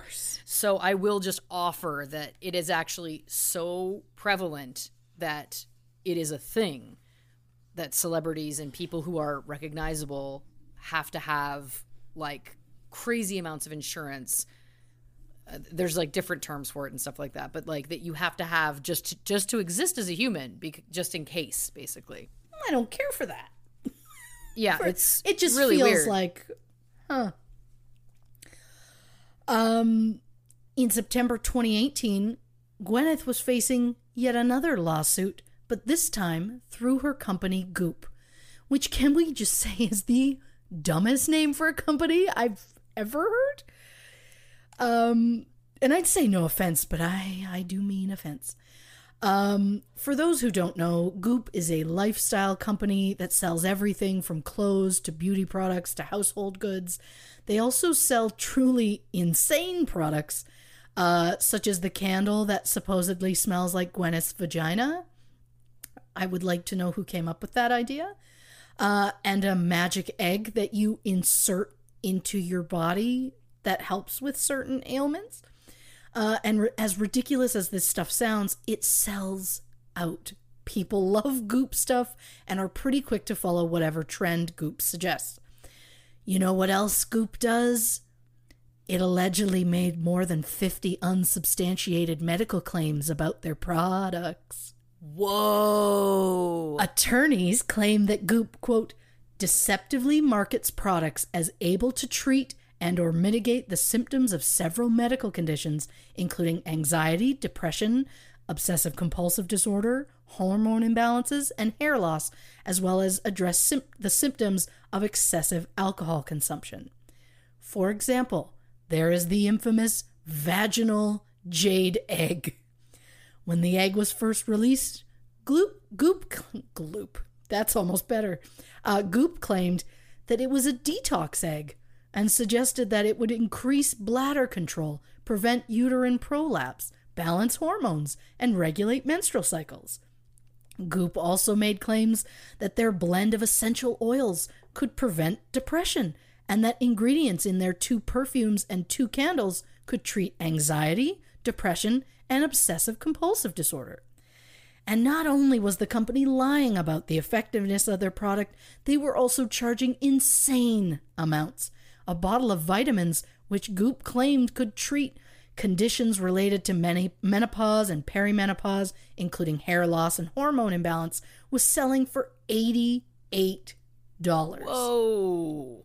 And those vitamins, according to the FDA, contain more than 8,000% of the daily recommended amount of biotin, and levels like that can interfere with clinical lab tests, such as those used to diagnose heart attacks. But it turns out that Goop's outrageous claims were not supported by competent or reliable science, which led to a group of officials from the California Food, Drug, and Medical Device Task Force to filing a lawsuit against Goop for making such unsubstantiated claims. The judge in the case said, quote, "We will vigilantly protect consumers against companies that promise health benefits without the support of good science, or any science." I hope she's got a lot of insurance. Well, you're not going to like where this goes.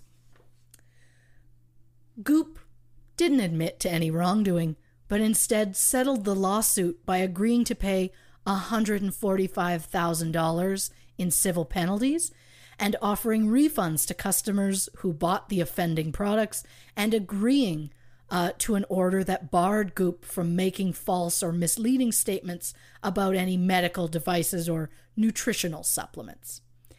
And I guess my only advice in life is maybe don't take scientific advice from Gwyneth Paltrow. I mean, it's not bad advice. Yeah, well, it's better than what she's spouting. I just can't believe that a company which, as of 2019, had an estimated net worth of $250 million can openly lie to their customer and say whatever they want to make people buy their products, and when it comes out that they were lying, they pay the tiniest penalty and just move on with their lives.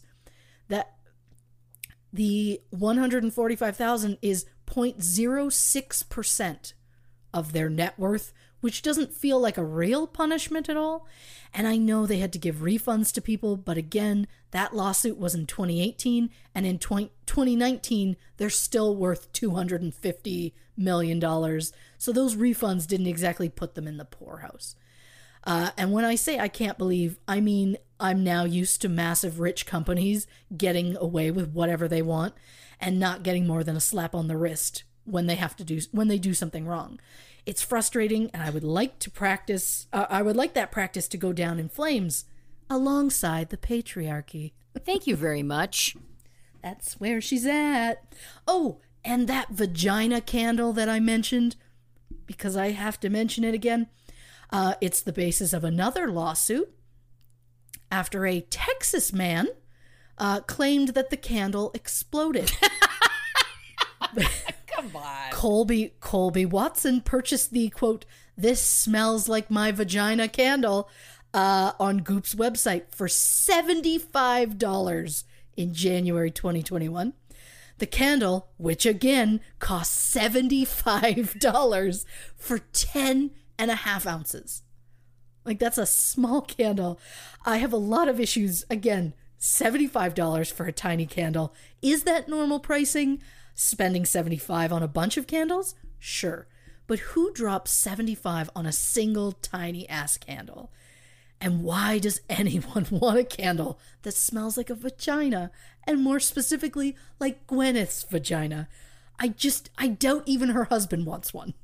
I just don't get it. I have more questions about how the candle exploded. You know what I mean? We're getting there. Okay. Sorry. Worry. I thought you were wrapping up, and so I. Oh no, I'm not wrapping up. I was going to throw some shade. So sorry. Continue. I'm just. I can't get beyond paying $75 for a candle. Paying $75 for a single item is already making me go, whoa, unless it's a car. Like, that's where my cheapness is. I don't know if you're going to get a very good car for $75. Oh, we're not. No. But there's certain level of things where I did buy a very expensive candle once. Like, so expensive that, like, it was in a, like, dopamine. Like, I was searching for dopamine, I know now, which, for people who don't know, I've been recently diagnosed with ADHD, and I'm learning so much. But I bought a very expensive candle. But what I'll say in my defense is it is huge. It's very, very large. So it's exorbitant. It's too much money. I was going through a very hard time. And I love that candle. You have to justify nothing to me. But to your point, 10 ounces is a very tiny candle. It's tiny. A small candle to pay that much money. So this Colby guy apparently wanted one of these vagina candles. So he buys it in January, lit it for the first time in February. He said it was on his nightstand. There was nothing close to the candle, no open windows or drafts in the bedroom. Colby then claims that after burning the candle for about 3 hours or less, he doesn't specifically remember, the candle became engulfed in high flames and exploded soon after, filling the room with black smoke. He also claims the jar ended up charred and black. I've seen a photo. I'll post it. And that it left a black burn ring on his nightstand.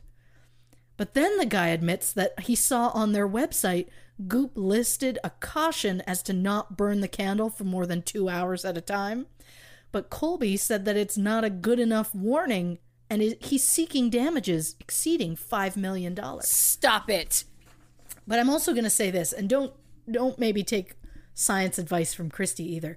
I had a phase where I was like loving candles, and then I just kind of got out of it and didn't think about it. But when I started researching in my dining room, I like the candles nice. So I have candles on a record stand that we have, and I'm not kidding. I will light it, and 8 hours later go, son of a bitch. Like, just I forget that it's going, but nothing happens. It's fine. So I don't think, like, this whole exploding. I have a lot of questions about, I have a lot of questions about, like, why do they have to put a warning? The fact that they have to warn, don't burn it longer than 2 hours. What is this candle made of? That vaginas. And I know I can't stop laughing, but I just love the image of this dude being like, I'm going to tuck myself in for some self-care. I'm going to light up my Gwyneth Paltrow vagina candle, and I'm going to watch Sisterhood of the Traveling Pants. And I'm going to let it burn. And, like, the fact that this person came forward, and I, of course, am being funny. Don't come for me. But my point is like, the fact that this person came forward and was like, not only did it leave a black ring on my nightstand, but, like, you didn't get injured. You get it, like, well, how much did your nightstand cost? What is it, the Malm from IKEA? What did it cost you, $49.99? Was it more expensive? It was cheaper than the candle? Give me a break. I can't. See, IKEA prices. I can handle IKEA prices. Not if it includes shipping. Oh, no, I did that once when we first moved in here, and oof. So this all went down in May 2021. Okay. There is no word on how far this lawsuit has actually gone, but a rep for Goop said that they are confident that this claim is frivolous and, quote, an attempt to secure an outsized payment from a press-heavy product. I just want to know, Colby, if you're listening, do you often buy candles? And regardless as to what your answer is to that question, then I want to know, what is it that made you want Gwyneth's vagina candle? What was it about that product that you were like, I need to get my hands on it?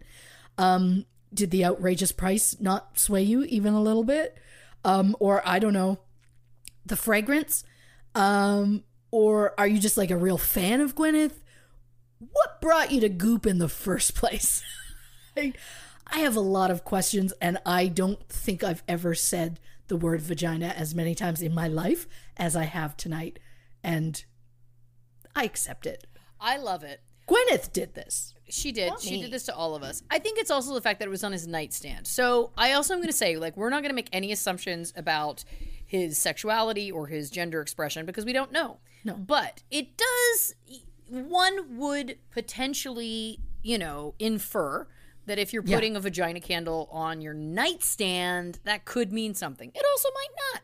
But, it is just an interesting... If I'm putting on my profiler hat, it's an interesting profile to begin to paint because I also, again, I'm chuckling with delight that I'm like, I want to know everything there is. So many questions.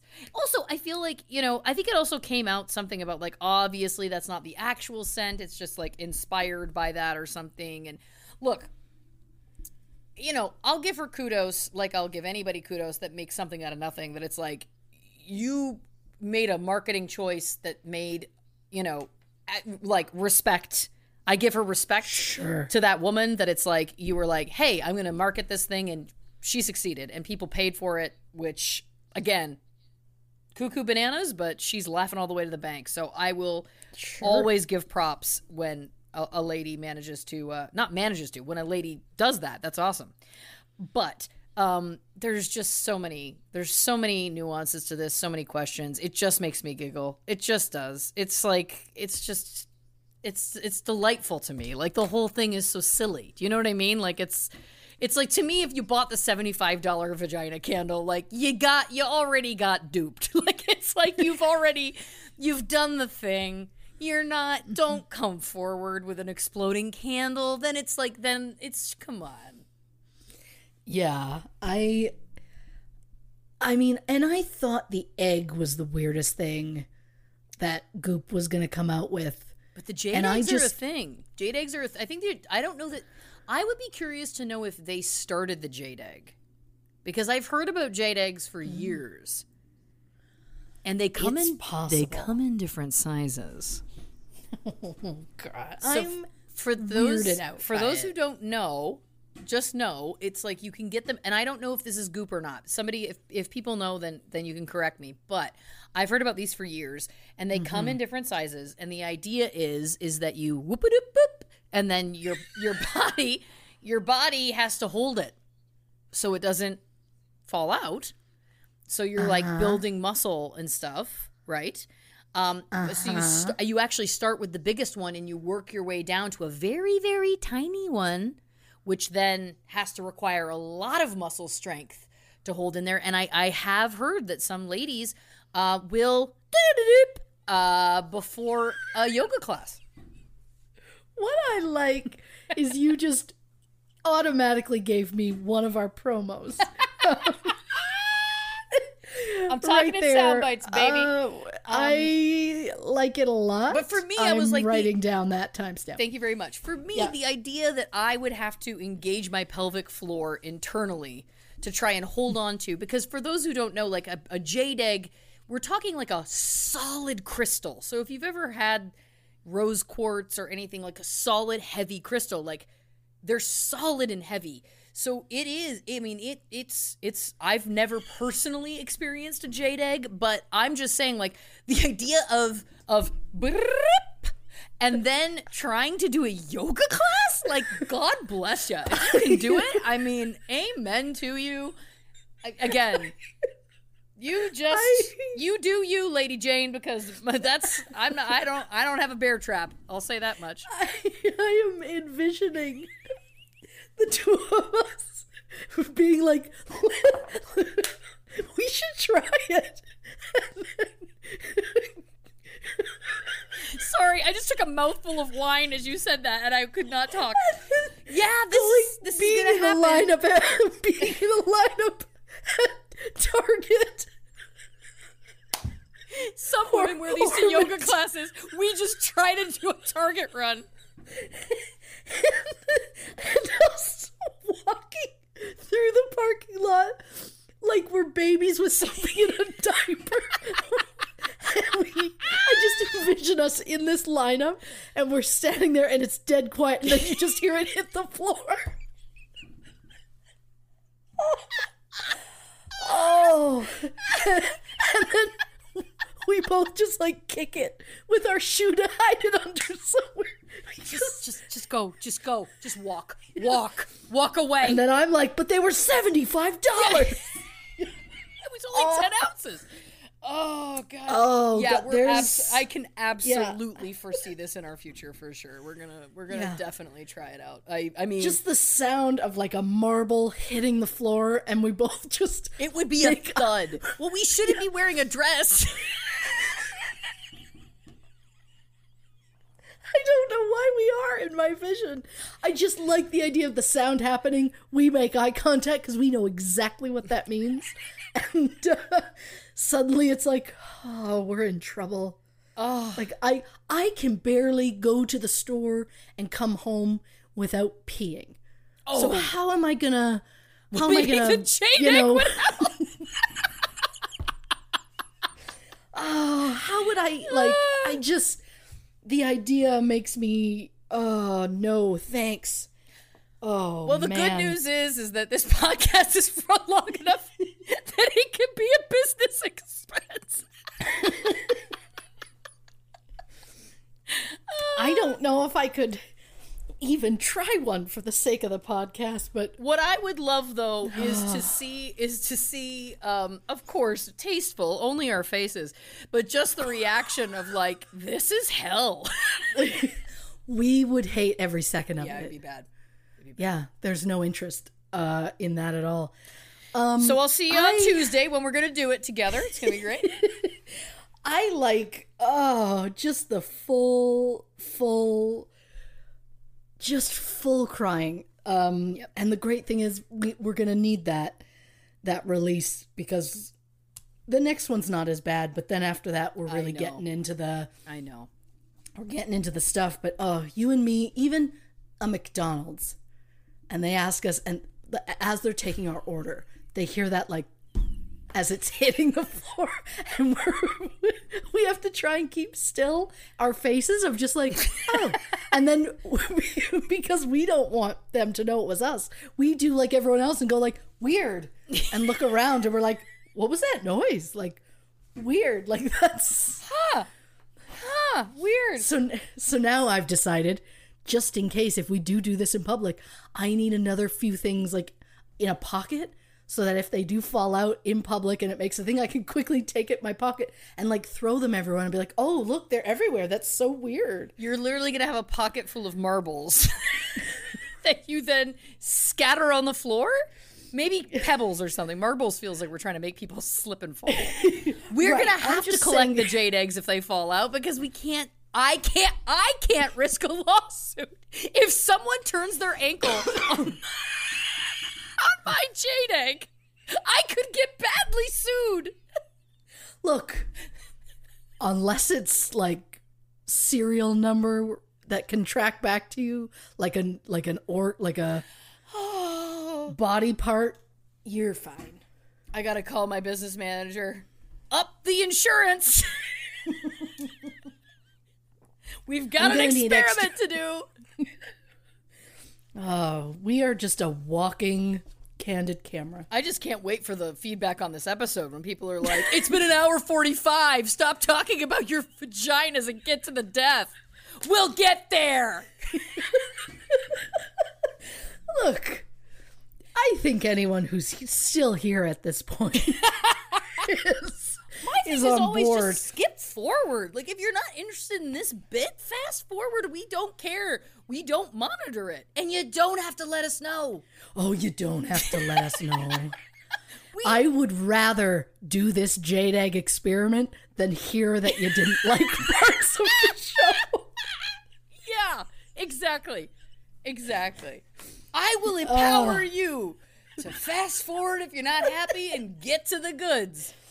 We're not offended because we don't need to know about it. All right, we're out of goop. What's next? Yeah. Oh, that was a good laugh break. I really liked it. My heart is full. Yeah. Lord. Okay, so we're gonna go with a legal issue still, but we're moving on from Gwyneth. We're letting her go. This time it involves Jesse Luken. He played Bobby Boom Boom Surrett in multiple episodes of the show in 2012. Jesse was also on Justified, which starred Timothy Olyphant, who I'm going to keep mentioning just to put it out in the universe. I don't know why, because I could never actually speak to him. But I guess Blanche is being bolder than me. So that's just where we're at. So December 5th, 2018, Glendale Police Department was alerted to a single vehicle accident around 11:16 p.m. Jesse Luken, the driver of the vehicle, had allegedly driven his Toyota onto a curb, mangled one of the front tires, and deployed the vehicle's airbag. According to police, Jesse smelled of alcohol and failed a breathalyzer at the scene. He was arrested and later released, but at the time he was in police custody, he provided a blood sample. 3 months later, in March 2019, Jesse was officially charged with one misdemeanor count of driving under the influence and one misdemeanor count of driving with a .08 blood alcohol level. His arraignment was set for 2019, and yet no information has been posted about it since. So unfortunately, I can't find the exact result, but I think we all know what that means. He probably got probation and a mandatory alcohol education program. But I hate that I didn't know. We're just going to have to accept that. The fact that there wasn't a big thing about it means there wasn't a big thing about it. He got off with a slap on the wrist. Right. But we are getting now to the part where now I'm going to feel bad about laughing earlier, but no, take the joy where you can get them. Yeah. We are in the death part of our death and gossip Oh no. topic. There is still a bit of gossip, peppered in some of these, so not all hope is lost. Of course. I debated about the best order to do this in, but ultimately decided we're just going to tackle it in chronological order and hope for the best. So Corey Allen Michael Monteith was born May 11th, 1982 in Calgary, Alberta, Canada. Thank you. After his parents' divorce in 1989, Corey was raised by his mother in Victoria, British Columbia, also in Canada. Mm-hmm. At this point, Corey saw less and less of his father due to military service. So around the age of 13, Corey started to act out in school and was admittedly using alcohol and marijuana. After attending 16 schools, including alternative programs for troubled teens, Corey dropped out altogether at the age of 16. At this time, his drug and alcohol dependency led him to stealing money from friends and family in order to fund his addictions. His mother staged an intervention when Corey was 19, and he entered into a rehab program. It seems as though everything had turned around for Corey, as in 2011, he received his high school diploma. Corey worked various jobs such as cab driver, mechanic, roofer, Walmart greeter, and a drummer for various bands. But then he started an acting career while in Vancouver. He had minor roles in movies such as Final Destination 3 and a recurring role on the TV series Kyle XY. Corey also made a guest appearance on shows such as Stargate Atlantis, Smallville, Flash Gordon, and Supernatural. That's right. I remember. And that magic word means a supernatural side note. Carry on my way on. I live for it. Every time I hear it on the radio, just a low, long tear.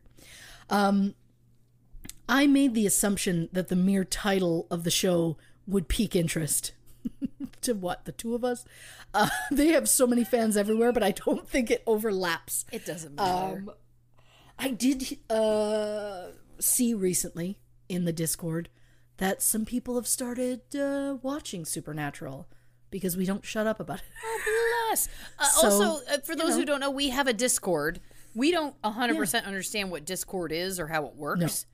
But if you go onto Instagram, there is a True Crew Discord account, and they'll help you learn everything you need to know. Yes, because I don't know where it is or what it is or how to get there, but they know. They know, and it's a chat community, I believe, to connect with people, I believe. And it sounds very nice. Like, I love that stuff. I just, I don't know how to, I'm not tech savvy. Oh, God, I don't know where it is or how to get there. Like, it's basically the dark web to me. That's where we're at. So apparently Corey was in the Wendigo episode, which was season 1, episode 2. Part of me debated about rewatching it as I worked on my notes, but that's a slippery slope, and the sight of those adorable fresh-faced Winchesters would cause me to go down a rabbit hole that would end up with this episode ending right here, because I would have no more notes. Of course. I can't accept that. So just know that I put Supernatural on the back burner for this. Although saying it out loud makes me feel guilty, which brings me to a point where I want to scream at myself for being too hard on myself, which feels counterproductive. Maybe I'll buy myself some fries tomorrow as a little apology. I hope so. I'm fairly certain that I'm losing it at this point. I've lost it. I lost it a while ago, so don't worry about that. So when Glee was being cast, Corey's agent sent in a video of Corey drumming with some pencils and Tupperware containers. The video caught the eye of series creator Ryan Murphy, who noted that auditioning actors that had no theatrical experience were required to prove that they could sing and dance as well as act. So Corey submitted a second tape, this time singing Can't Fight This Feeling by REO Speedwagon. Then he auditioned at a mass audition in LA, where he was told that his vocal skills were, quote, weak. Oh. But thankfully for Corey, he performed very well for one of the casting directors, who said that Corey captured the exact naive but not stupid sweetness that they were looking for, and Corey was cast in Glee as Finn Hudson, the star quarterback of William McKinley High School's football team. And while Finn is the popular jock dating the head cheerleader Quinn Fabray, played by Diana Agron, he risks alienation from his friends by reluctantly joining the school's Glee club, and he ends up loving it. In 2011, Corey had an interview with Canada's boyfriend George Stroumboulopoulos, where Corey opened up about his troubled past. He said he wanted to clear things about the public's perception of him, and that he wanted to provide hope to any teenagers who might be going through a similar experience, and to shed light on the way he got out of a difficult situation. During the interview, Corey stated, quote, "For me, it wasn't so much about the substances. It was more about not fitting in. I hadn't found myself at all. I had no idea who I was. I had no idea where I was going. And all of a sudden, I was like, I'm going to be this bad kid, and other kids are going to think, oh, he's cool, and they'll want to hang out with me. It was just influences from watching people around me, and it was a lack of not really having a self-image at the time." Corey's mother, Anne McGregor, admitted that she had taken her son to rehab for the first time when he was 15 years old, and again when he was 19. She said, quote, "He tried to keep everything from me because he loved me and wanted to protect me. He was just always so curious, and the darker world just drew him in." Fellow cast member Naya Rivera said that when she first met Corey, he was very straightforward about his past, and that as far as she knew, Corey was totally sober up through season 3. Although, according to Corey's mother, Anne said that Corey began using drugs again after he landed his role on Glee. She said, quote, "He wasn't ready for the Hollywood world. Drugs were his way of checking out." On March 31st, 2013, Corey once again entered himself into a treatment facility for substance abuse after an emergency intervention on the Paramount lot. Ryan Murphy, as well as various cast members and crew from the show, all pleaded with Corey to accompany doctors to the rehab facility. He was assured that his job would still be available for him once he returned, although he was written out of the last 2 episodes of season 4 to explain, because he was leaving. Right. So April 26th, 2013, it was reported that Corey had completed his treatment. And then July 2013, Corey went to spend some time in his hometown. So he checked into the Fairmont Pacific Rim Hotel in downtown Vancouver on July 6th with the intention of spending 7 nights. On Thursday, July 11th, he had dinner with his manager and the co-founder of Project Limelight Society, which is a non-profit performing arts youth program that Corey was interested in working with. The co-founder said that Corey looked so good, so healthy. According to authorities, Corey and 3 unidentified people left his hotel room on the evening of Friday, July 12th. Later that night at 2:16 a.m., Corey was seen on camera returning to his room on the 21st floor at the Fairmont Hotel. As Corey was expected to check out the next day, when he failed to do so, hotel staff went to his room. Shortly after 12 p.m., hotel staff entered the locked room and found Corey unresponsive in a collapsed position on the floor. Emergency health services were notified and attended the scene, but resuscitation was not attempted as it was clear that Corey was dead. He was 31 years old. Near him on the table, hotel staff noted a spoon with drug residue, a hypodermic needle, 2 empty bottles of champagne, and multiple glasses. Time of death is estimated to be around 4 a.m. The preliminary autopsy report stated that Corey's death appeared to be accidental and that he died from a mixed drug toxicity. That consisted of heroin and alcohol. His blood alcohol level was 0.13. Oof. The cause of death was confirmed in the final autopsy report on October 2nd. It was noted that Corey had codeine and morphine in his system at the time of his death. The coroner stated that Corey had experienced intermittent periods of drug abuse and abstinence throughout his life, and that, quote, "After a period of cessation from opioid drug use, a previously tolerated drug concentration level may become toxic and fatal."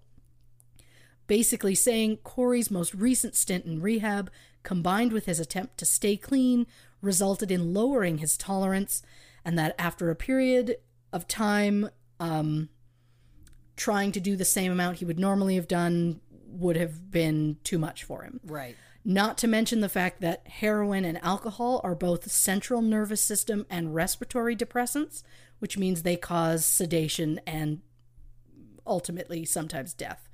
Following a private viewing by his family and his girlfriend, who at the time was fellow castmate Lea Michele, Corey's body was cremated July 17th. A nosy side note. Please. Corey and Lea Michele started dating in 2012 and had been together about a year when he died. In 2013, Lea got the last words they spoke to each other tattooed on her right rib cage. It says, "I love you more, and if you say so." There has been speculation that she had that tattoo covered up with a floral pattern after she got married to someone in 2019, because she wore a dress that kind of showed that spot and all you could see was like a flowery thing coming out. So it's speculated that she has since covered that. But April 12th, 2016, Lea posted a photo of a tattoo that she got in honor of Corey, a number 5 on her side, which was his jersey number on the show. Then in 2019, she showed off another small tattoo that said the name Finn on her upper left thigh, which was his character name on the show. She posted it as a tribute to Corey on the 6th anniversary of his death. And I know that it's not my business, and I know that people grieve in their own way. I just find it fascinating that Lea Michele got married in March 2019 and got her third tattoo memorial for Corey that same year. That is interesting. She claimed later that, she actually got that tattoo in 2011, which I find also interesting. So you got a tattoo for someone before you were even dating? That's interesting too. So I wonder if she just panicked and tried to say a different year and messed up the math. I don't know. So did she lie when she got it because she realized it might seem weird that she got a tattoo reminder of an ex-boyfriend on her body months after her wedding? Maybe did she in fact get it years ago and I'm just being a tattoo prude? Maybe. Lea Michele and her current husband met in 2016, and a friend of Lea's said, quote, that Lea loves him because he's not an actor and has no desire to be in the spotlight. No desire to be in the spotlight, or no desire to outshine you? Again, I don't know this woman. I don't have to be hard on her, but that's where we're at. She rubs me the wrong way. I don't know what it is. That's just where we're at. She started dating this guy named Zandy in 2017. They got engaged 2018, married 2019, and had a child 2020. Oh. She seems happy, so, good for her. On July 20th, 2013, Ryan Murphy stated that the third episode of season 5 would be a tribute episode titled The Quarterback, which takes place 3 weeks after Finn's funeral. No cause of death was ever stated in the episode, and even if you didn't watch the show all the way up to that point, watching that episode is rough. Maybe it's just me because I tear up at almost anything, or maybe it's because I'm a sucker for episodes of shows where you just know some of those tears are real. Which brings me to a very emotional example side note. Oh. The Golden Girls finale. Please. Will always stick with me. So, spoiler alert, I guess, look, the show ended in 1992. If I can't talk about it that way, can I? So, final episode. I think it happened the episode before. Doesn't matter. But in the final episode, final scene, Dorothy has gotten married to Leslie Nielsen, by the way. And she's moving out of the house that the 4 women have shared for the past 7 years. In the final scene, the women are getting really emotional, and Dorothy's at the door and is like, I'm gonna go. And then she breaks and she cries, and that's a real cry. And she says, quote, "You'll always be my sisters." And I know that she was talking to them more as women and not as actors. And I just want to lay on the floor of a dark room and sob until the end of time. And I wanted to make sure I got the quote right, so I did find that clip on YouTube today and full sobbed. Like, watching them just openly cry about it, and like, it's just, what a beautiful thing. Yeah. What a beautiful thing. And if this was me spoiling the end of Golden Girls for you, kudos to you for watching Golden Girls at this point. It's a lovely show, and it's the greatest. Yeah. I can't get enough. But yeah, if a character cries on TV, like the what was I don't remember the full name. It was a really long name. It was like 10 Rules for Dating My Daughter. Oh yes, or something. Yep. When John Ritter died. Oh. And his family were just such a mess, and I'm like, yeah. I understand that actors can cry and do that sort of thing, but I also get when I like when it comes out a little bit, because then you're I like it raw. Baby, I like it raw. She likes it raw. She likes it raw. She does, especially when it involves B. Arthur, apparently. Hey, I get that. Yeah, I love her. So from what I can tell, Corey Monteith was the first person associated with Glee that died young. But there was an assistant director on the show named Jim Fuller, who died in his sleep on September 14th, 2013, like 2 months after Corey's death. Jim was only 41 years old. Interesting. Prior to his work on Glee, Jim also worked as an assistant director on Monk, Weeds, Numbers, and It's Always Sunny in Philadelphia. An autopsy confirmed that Jim's cause of death was heart failure. The show paid tribute to Jim in an episode in season 4 when a couple is working on the seating chart for their wedding, and one of the names on the seats was Jim Fuller. And I thought that was really lovely. And less than 5 months after Jim's death, Glee would lose another crew member.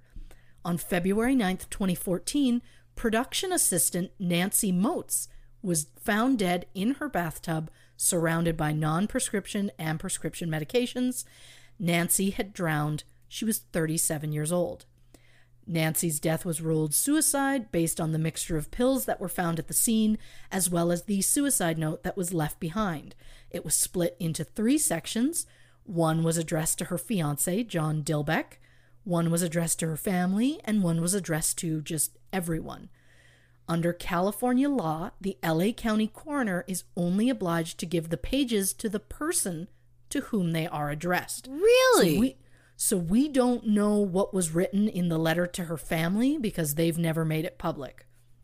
But the other 2 notes have been made public. In the note to everyone, Nancy states that she has suffered from depression and addiction all of her life, and that she bursts into tears every morning because she wakes up. In her note to her fiancé, she praises him as the one true love of her life, and that, quote, if anything happens to me, John gets whatever he wants of my possessions, including their dog. She then wrote, quote, my mother and so-called siblings get nothing except the memory that they're the ones who drove me into the deepest depression I've ever been in. Whoa.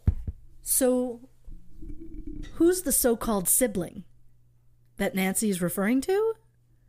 Oh, well, that would probably be Nancy's half-sister, Academy Award-winning actress Julia Roberts. Whoa! Yeah. Holy shit. The letter alleges that Nancy suffered years of emotional abuse at the hands of her sister, saying that she was cruel. In tweets that were posted before she died, Nancy said, quote, just so you all know, America's sweetheart is a bitch. Ha! Wow. Allegedly. Another tweet stated, quote, my own family has abandoned me. Apparently, Julia and their mother did attend Nancy's funeral service, where witnesses say Julia gave the eulogy that was described as bizarre. Julia allegedly, because again, I'm just going based off of somebody was there, or they claim to have been there, said, quote, Nancy's gone and not coming back. Oh. And that she wanted to wring her sister's neck, quote, because she didn't wait to see the joy that comes with mourning. What?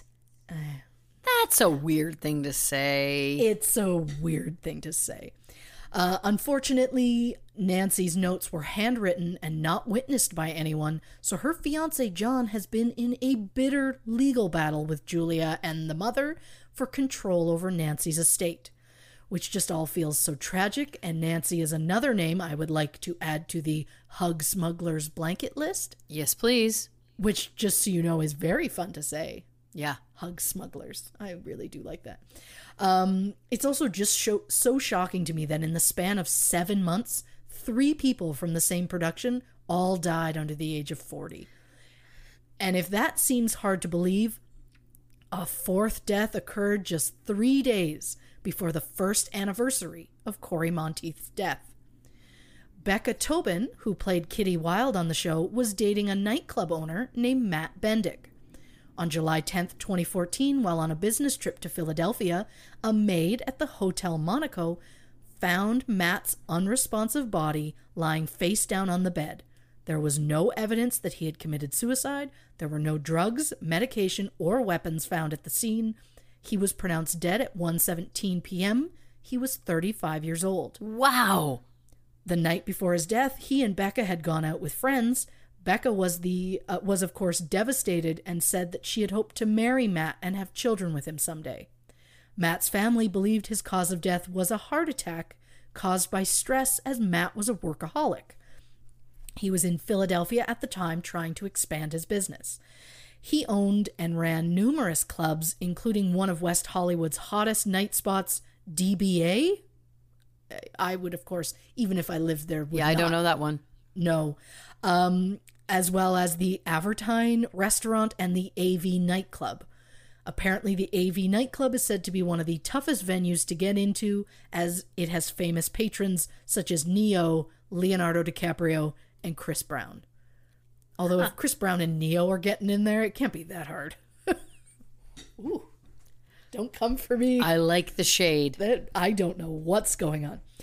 So Matt got his start in the party scene in 1997 when at just 14, he got in with a group of high school seniors who organized weekly parties in a shuttered church in Hollywood. He spent the rest of the school year cleaning up after all of their parties. At the end of the year, the seniors graduated, so they offered to sell Matt their business for a few $100s. He bought their party list, the contract to the church rental, some DJ equipment and speakers, and then continued to organize parties for teenagers 4 years older than him.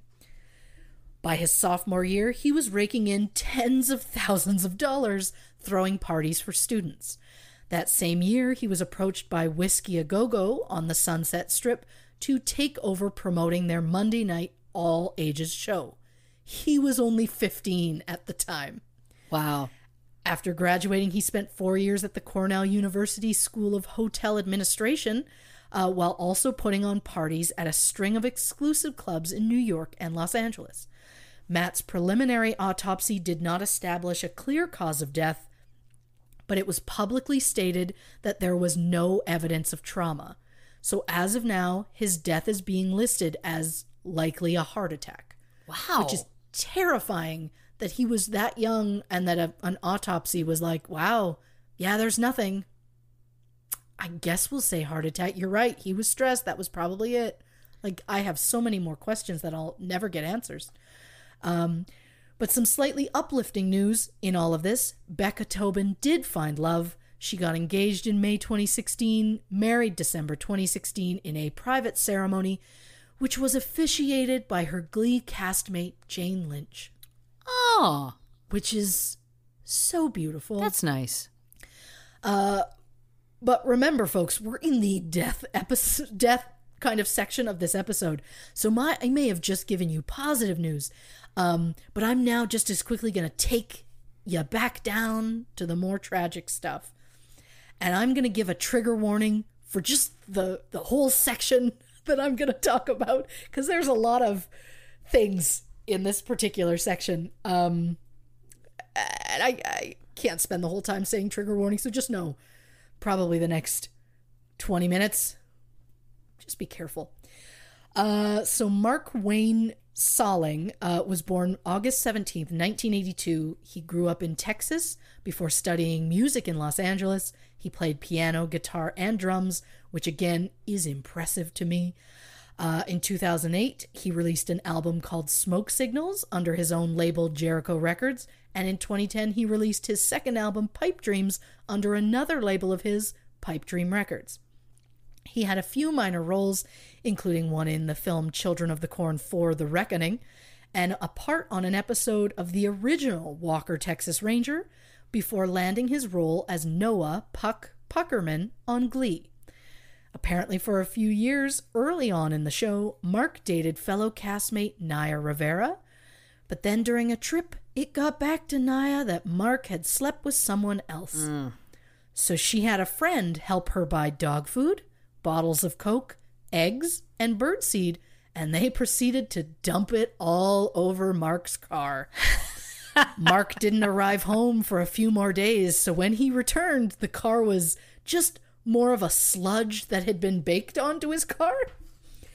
Someone leaked the story to the press, and there were headlines like, Glee's Naya Rivera keyed Mark Salling's Lexus in a jealous fit. But according to Naya's memoir, there were no keys involved, and he, quote, definitely didn't have a Lexus. Apparently, Naya never admitted to Mark that it was her, but he knew the people who owned the store where she bought all of the stuff. They showed him security camera footage of her buying everything, so he knew it was her, but they never spoke about it, and somehow they got back together. Wow. They broke up later on, again for good, but still, I'm okay. Where there's passion, there's passion. Sure. Then another girl entered Mark's life. In January 2013, one of his ex-girlfriends filed a lawsuit against Mark, accusing him of sexual battery and forcing her to have sex without a condom. The lawsuit referred to incidents in 2011 when the ex went to Mark's house to confront him about the emotional distress she endured over worries that she may have contracted an STD from him. She alleges that he grabbed her and threw her to the ground, which injured her knees. Ooh. Mark's lawyers, of course, denied the whole thing and referred to the ex-girlfriend as, quote, the textbook case of a disgruntled girl looking to cash in on a TV star's success. In March 2015, Mark settled the case out of court by agreeing to pay his accuser more than $2.7 million when she agreed to drop her sexual battery charge. Mark also admitted he was responsible for the injuries that his ex suffered by causing her to fall. Following a tip from one of Mark's other ex-girlfriends, in December 2015, Mark was arrested at his Los Angeles home on suspicion of possessing child pornography. Ooh. He was released on $20,000 bail. Police then executed a search warrant. And I'm going to say this slowly because it took me multiple times reading it before I really comprehended. They found more than 50,000 images of child pornography which had been downloaded between April and December of 2015. The images were found on Mark's personal computer, and another 4,000 images and 160 videos were discovered on a separate flash drive. And I'm just going to, just a quick pin, just a heads up. If anybody feels they want to look further into that part of his life, be careful. There are very, very detailed documents from court that don't show the photos, obviously, but describe them in very graphic detail. And once you are glancing through something and you come across something and you don't realize what you're reading and then it's too late, it's horrifying. So May 27th, 2016, Mark was officially charged with receiving and possessing child pornography. And on September 30th, 2017, he pleaded guilty to possession of child pornography involving a prepubescent minor. The guilty plea was formalized on December 18th, 2017, where Mark agreed to a plea deal in which he would plead guilty in exchange for a reduced sentence. Sentencing was scheduled for March 7th, 2018. He was facing between 4 and 7 years in prison, and after serving his sentence, would have to register as a sex offender and enter into a treatment program. Mark was placed under house arrest and forced to wear a tracking device. On January 29th, 2018, Mark was seen on a security camera at a convenience store around 12:40 p.m. He bought a pack of Marlboro Light cigarettes and a 2-liter bottle of Sprite. The clerk said that Mark didn't say much, but he seemed agitated and that seemed like he was on a different planet. On the night of January 29th, Mark was in the living room watching TV with his father around 11:30 p.m. When his mother woke around midnight, she discovered that both Mark and his vehicle were missing. The tracking device that Mark had been forced to wear was found discarded down the street. Around 3 a.m., Mark's family filed a missing persons report stating that he had a history of depression since his conviction in 2017. I said I wasn't going to, but another trigger warning. Mark's family said that he had tried to commit suicide several times in the past, including an incident in 2017 where he tried to slit his own wrists. Mark's roommate found him and called 911. His roommate was credited with saving Mark's life. Mark then spent a month in the hospital. And around 10 a.m. on January 30th, 2018, Mark's body was found kneeling on the ground near a tree on the banks of the LA River near his home in Sunland. A nylon rope was wrapped around his neck. He was pronounced dead at the scene. He was 35 years old. The California prison system came under fire recently for a shockingly high rate of deaths for child molesters at the hands of other prisoners. And maybe that was something that Mark feared, or maybe it had something to do with the fact that Mark was meant to meet his probation officer the very same day. Cause of death was ruled asphyxia by hanging, and the manner of death was deemed to be a suicide. The autopsy showed that Mark's blood alcohol level was 0.09, which is above the 0.08 legal limit for driving, but no drugs were found in his system. There was also no evidence of any other trauma found. In February 2018, the child pornography case against Mark was officially dismissed. However, that plea deal that Mark had worked out in advance, in it, he'd offered to pay $50,000 restitution to the victims. But since he died before he was officially sentenced, the judge lost the power to order him or his estate to actually pay. And they aren't the only ones who aren't going to get the money that they were promised. Remember when Mark agreed to pay $2.7 million to his ex-girlfriend as long as she willingly dropped the sexual battery suit? Well, he didn't get around to paying her, so now she's trying to take his estate to court in an attempt to get the money. Good luck to her. Don't know if that's going to work out. Yeah. And that, dear listeners, brings us to our final Glee tragedy. Naya Marie Rivera was born January 12th, 1987.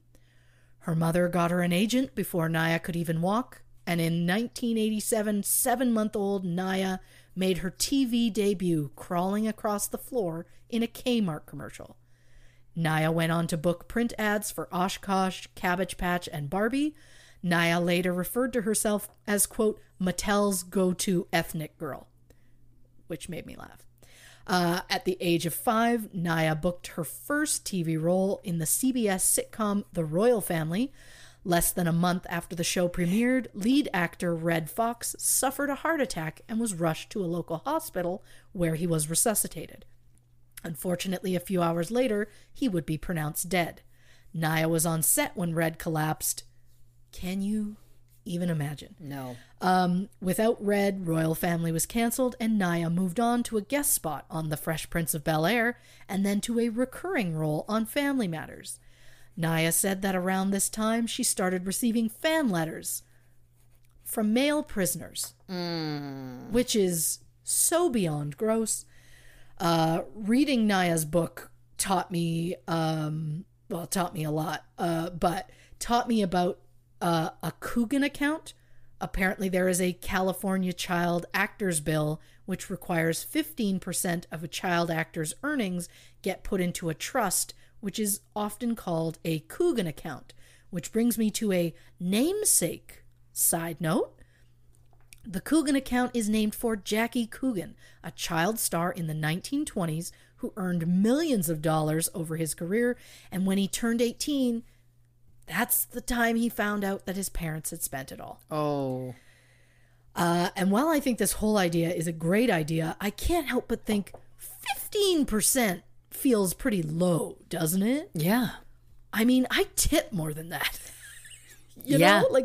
And I get that maybe it's a case of a parent has uprooted their lives and they're the ones, their whole career is basically taking the kid to and from auditions and all that kind of stuff, and they're using this money to live off of. I get that. But I also think that amount should be closer to 50%. But again, that's, I have other things I should lobby for first. Lobbying. I'm going to lobby now. Oh, I like that. That's where we're at. Naya said that when she turned 18, thanks to her Coogan account, she was able to get breast augmentation surgery. She said she never regretted it for a second, and if it makes you happy, go for it. If it makes you happy and it doesn't do something negative to somebody else unless they deserve it, go for it. Go for it. Naya apparently auditioned for but didn't get parts in The Cheetah Girls, the Bratz movie, and she auditioned for Vanessa Hudgens' part in High School Musical. Oh. But a role that she did get, after auditioning with a rendition of Emotion by Destiny's Child, Naya booked the part of mean girl cheerleader Santana Lopez on Glee. Which brings me to a very quick song side note. Oh. Emotion was originally performed by Australian singer Samantha Sang. It reached number 3 on the Billboard Hot 100 chart in 1978, but the song was written by Barry and Robin Gibb, better known as 2/3 of the Bee Gees. Thank you very much. Bee Gees also recorded a version of the song in 1994 before Destiny's Child covered it in 2001. Spice Girl Emma Bunton covered the song in 2019. Huh. And make a note, any dear listeners that like some sort of weird trivia facts, I don't know if I've ever mentioned it on the show before, but episode 46 apparently is when I admit to the people my lifelong, deep-rooted love of the Bee Gees. I don't know if I've talked about it before, but it was always playing growing up, and I have such a love for them, and I will be honest, I have shed tears of the two brothers passing since. So when that third one, I don't know. I don't know. I don't think you've ever mentioned it on the show. I just know it. That's why I'm nodding emphatically. Of course. Yeah. I assume there's going to be nothing I say on this show that you're like, oh, I didn't know that about you. I know there have been a few things. But you know I'm not going to, a jade egg. You know that much. I look forward to the challenge when we do. I've already gone from like, oh, I would never to, I guess it's just what I do now. Yep. So that's just where we're at. So sorry. So Naya looked back on her time on Glee as mostly positive. Yes, there were issues with the alleged diva behavior of Lea Michele, but she said that overall, quote, we weren't just a bunch of actors playing a band of misfits on TV. We really were a band of misfits, and we were inseparable. Naya eventually started dating rapper Sean Anderson, aka Big Sean. Oh yes. And I think he dated Ariana Grande too, didn't he? Oh, I'm so sorry. I'm so sorry. I'm getting ahead of you. I'm getting ahead of you. Big Sean and Naya started with a slide in the DMs, which is the most hip thing I've ever said. And now that has undone the hip thing that I've ever said. One day in 2013, while bored on set, Naya tweeted something about a song of his. He responded by DMing her, saying he was a big fan of hers. He didn't watch Glee. Stop it. Yep. One thing led to another, and soon the couple was dating. They got engaged in 2013, but broke up in April 2014. Naya claims that it had to do with Big Sean cheating, allegedly, with Ariana Grande. Ooh, allegedly. Okay. That was a part in her book that I did laugh, because it was like, I can't say the name, but it rhymes with Shmarianda Mande. Like it was, yeah, there was a lot of sass in that book, I'll tell you that. In 2010, Naya briefly dated and then split with an actor named Ryan Dorsey. And you know that if I mention an actor, I'm going to hit y'all with an IMDb side note. Thank you. Ryan Dorsey had minor roles in Parks and Rec, The Vampire Diaries, and The Mentalist. And you know what else he was in? The show that made Westerns sexy, Justified, starring Timothy Olyphant. And I swear I had no idea that Justified would come up as many times as it did. I also apologize for saying that Westerns are sexy in any way. I'm underslept. So Ryan and Naya allegedly split due to the fact that Ryan's own family said he was a playboy. Cut to 4 years later, Naya and Big Sean break up, so Naya and Ryan reunite and decide to get married in Cabo San Lucas, Mexico on Ryan's 31st birthday in July 2014, just 2 months after her split from Big Sean. But if they're happy, forget about the timeline. The couple welcomed their son Josie Holliff Dorsey on September 17th, 2015. Unfortunately, things kind of then started to take a downturn for the couple During the Thanksgiving weekend of 2017, Nia and her husband, Ryan Dorsey, had a disagreement. The argument escalated and turned violent when Nia, who had been drinking, allegedly physically attacked Ryan by striking him in the head and bottom lip. He called 911 and told the dispatcher, "My wife is out of control." When police arrived on scene, Nia was arrested and charged with domestic battery. The charges, however, were dropped in January 2018. The prosecutor dropped the case after Ryan decided not to press charges. Weeks after the incident, Ryan filed for divorce. Nia had apparently filed in 2016 and then changed her mind. In June 2018, their divorce was finalized and the couple agreed to joint custody of their 4-year-old son, Josie. On July 8th, 2020, Nia rented a pontoon boat with Josie. Nia posted a photo on Instagram of her and her son with the caption, "Just the two of us." 3 hours later, when the boat wasn't returned on time, the leasing agent went searching for it, only to find the boat with Josie asleep on board. He was unharmed, but Nia was nowhere to be found. Josie later told authorities they were swimming together and that he made it back to the boat, but his mother did not. He told police that he had seen his mother, quote, disappear beneath the water, which is probably one of the most heart-wrenching things I maybe have ever heard. While Josie was wearing a life vest, Nia's vest was left on board. Local authorities launched a massive search and recovery operation, which included side-scanning sonar, divers, sniffer dogs, helicopters, and remote-operated submarine vehicles equipped with cameras. On July 13th, 6 days after the search began, Nia's body was found. She was 33. Police announced that there was no indication of foul play or that Nia had taken her own life. Her death was determined to be an accidental drowning. But can we just talk about the fact that she was found on the exact 7-year anniversary of Corey Monteith's death? What are the odds of that? That's wild. Yeah, I think that's why everyone is like, oh, there is something there, because the timing is just something else. Ryan Dorsey filed a wrongful death suit on behalf of Nia's estate against the Ventura County authorities and Parks Management Company, who rented the boat to Nia. The suit alleges that swimmers were not adequately warned about the risks of swimming there, as there were no warning signs alerting swimmers to potentially dangerous conditions, such as strong currents, low visibility, and changing water depths. It also alleges that the boat that Nia rented was not equipped with a safety accessible ladder, adequate rope, an anchor, a radio, or any security mechanisms to prevent swimmers from being separated from their boats. The suit also claims that the boat did not have any flotation devices. And the whole situation is not only tragic because she was so young, but because her son witnessed it. I can't even begin to imagine what was going on in his mind watching her, but also realizing she's going under, like how terrified he was, probably just sitting there looking around. It's like he can't get back in the water. What's he gonna do? And then the fear she must have felt seeing her son and knowing she's going down and being like, and then he's just left there.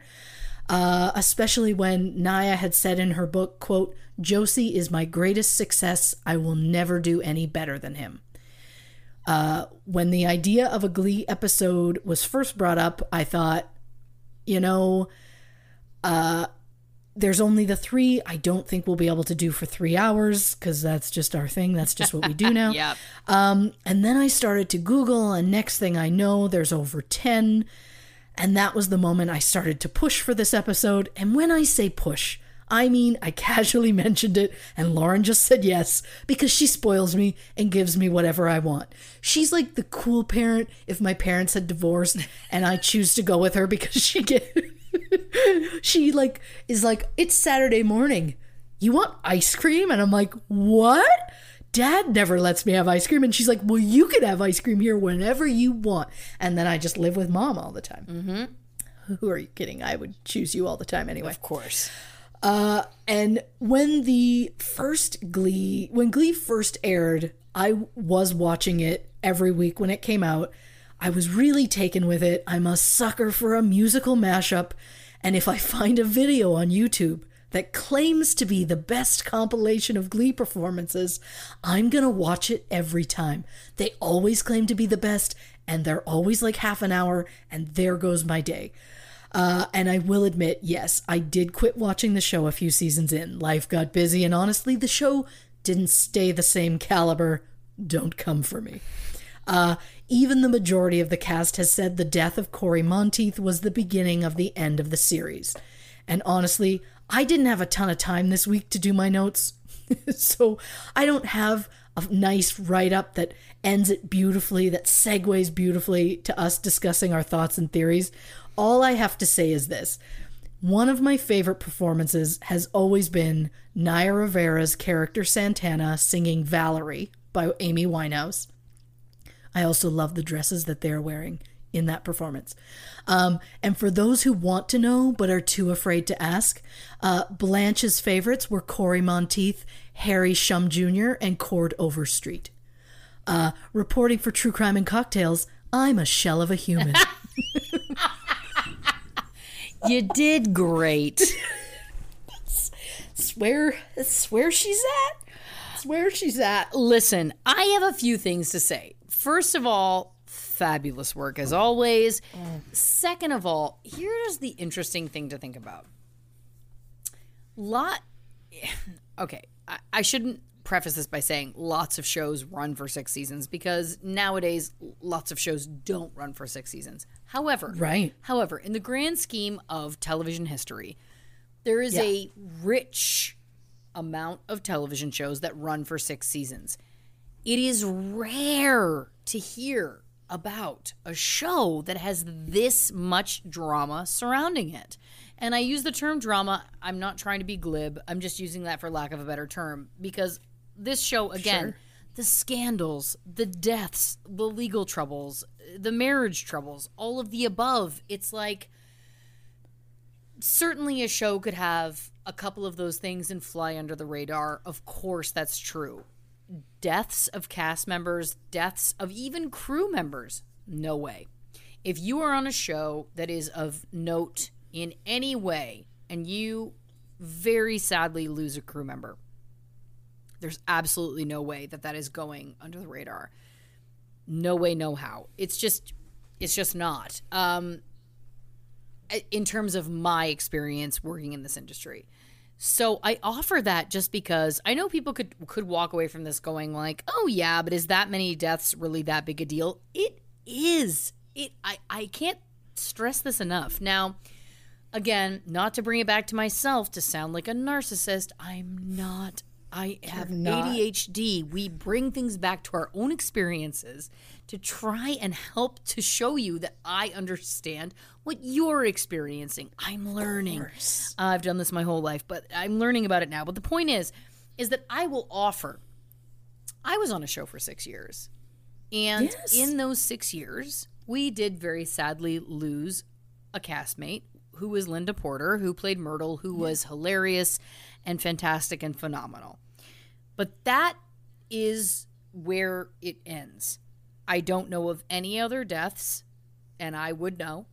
I don't know of any other public legal marriage scandals, anything else under that umbrella. Now, I recognize that our show has only been off the air for around a year, less than a year. I get that, but I use that as an example only to really illustrate that this show has so much surrounding it. And I get that it was very big. I get that it was, a phenomenon, a juggernaut, whatever word you want to use. But it really does feel so interesting to me that there was especially so much death surrounding it. It's, first of all, extremely sad. But ADs and PAs, I wanted to talk about that for a minute too, as somebody obviously who, again, works in this world. ADs, assistant directors, you're with them every day. PAs as well. You're with them every day. So to lose an AD, to lose a PA, it's a huge deal. Like, I hate change. And so our AD team and PA team knew that. So if someone was going to be away at any point during the filming of Superstore, they would always come to me ahead of time and be like, Lauren, just so you know, someone's going to be away. And I would be so grateful because I was like, thank you. And listen, not that I would be like a monster or something if I showed up one morning and my normal people weren't there, but it was more just that I love everybody so much that then I was like, I just want to know if you're not going to be here because I don't like my routine being disrupted. Again, I have mental disorders that I've been diagnosed with. I'm doing great. But my point is, people were always very kind. It was always also a very endearing, cute thing that we would always do. I illustrate this again only to offer that if we lost an AD or we lost a PA who had been with us even only a season, it would be,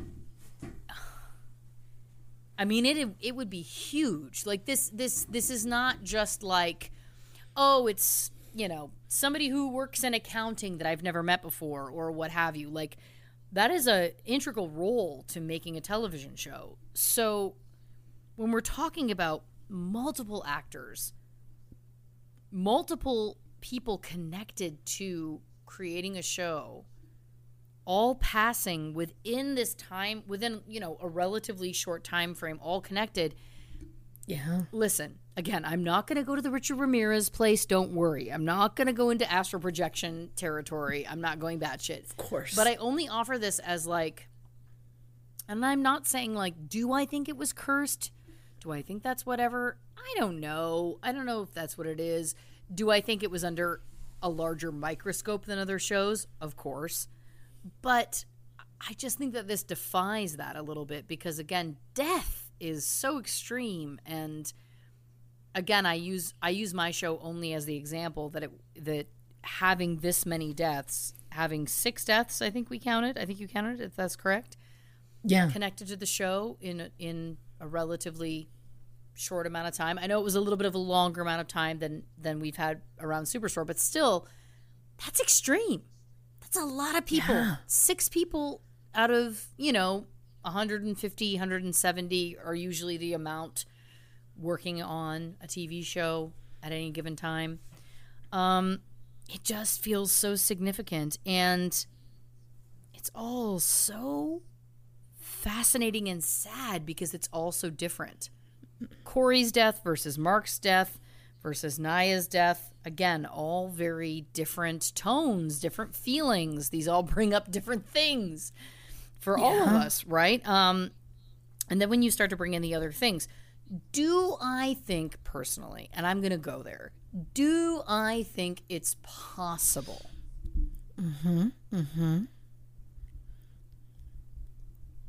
Someone saw someone else becoming successful and wanted to call upon the dark arts? I don't think that's impossible. Are you suggesting someone on the show who was being outshone or someone outside of the show? I am suggesting who was trying to compete. Someone outside of the show. Oh, well, now I'm like, crap. Well, what shows were starting around? I don't even think that we could necessarily ever start to break it down. But this was Ryan Murphy's first big thing, right? Yeah. Again, I'm speculating. I'm making a complete... I'm pulling this out of nowhere. But let's just say Ryan Murphy, who had been around the block, he wasn't 18 when he created this show. He had lived a life at this point. Potentially there would be people who would be jealous.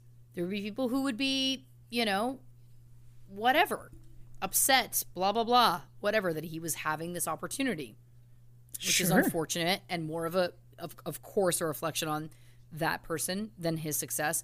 But what I'm saying is it possible in the grand scheme of anything being possible? And I know I said I wasn't going to go batshit, but here I am. Is it possible in the grand scheme of anything being possible? Is it possible that somebody could have put a hex, cast a spell, those kinds of things? Now, I understand you have to believe in those things in order for you to go down this road with me. Do I believe that those things are true? I believe that they could be true.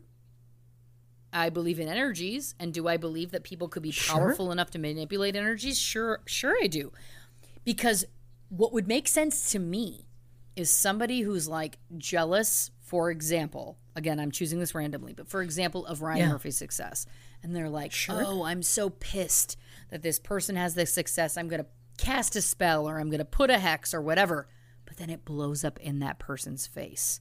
And what ends up happening is, right, like a Twilight Zone episode where it's like, you just don't want the show to succeed, but then the show succeeds anyway.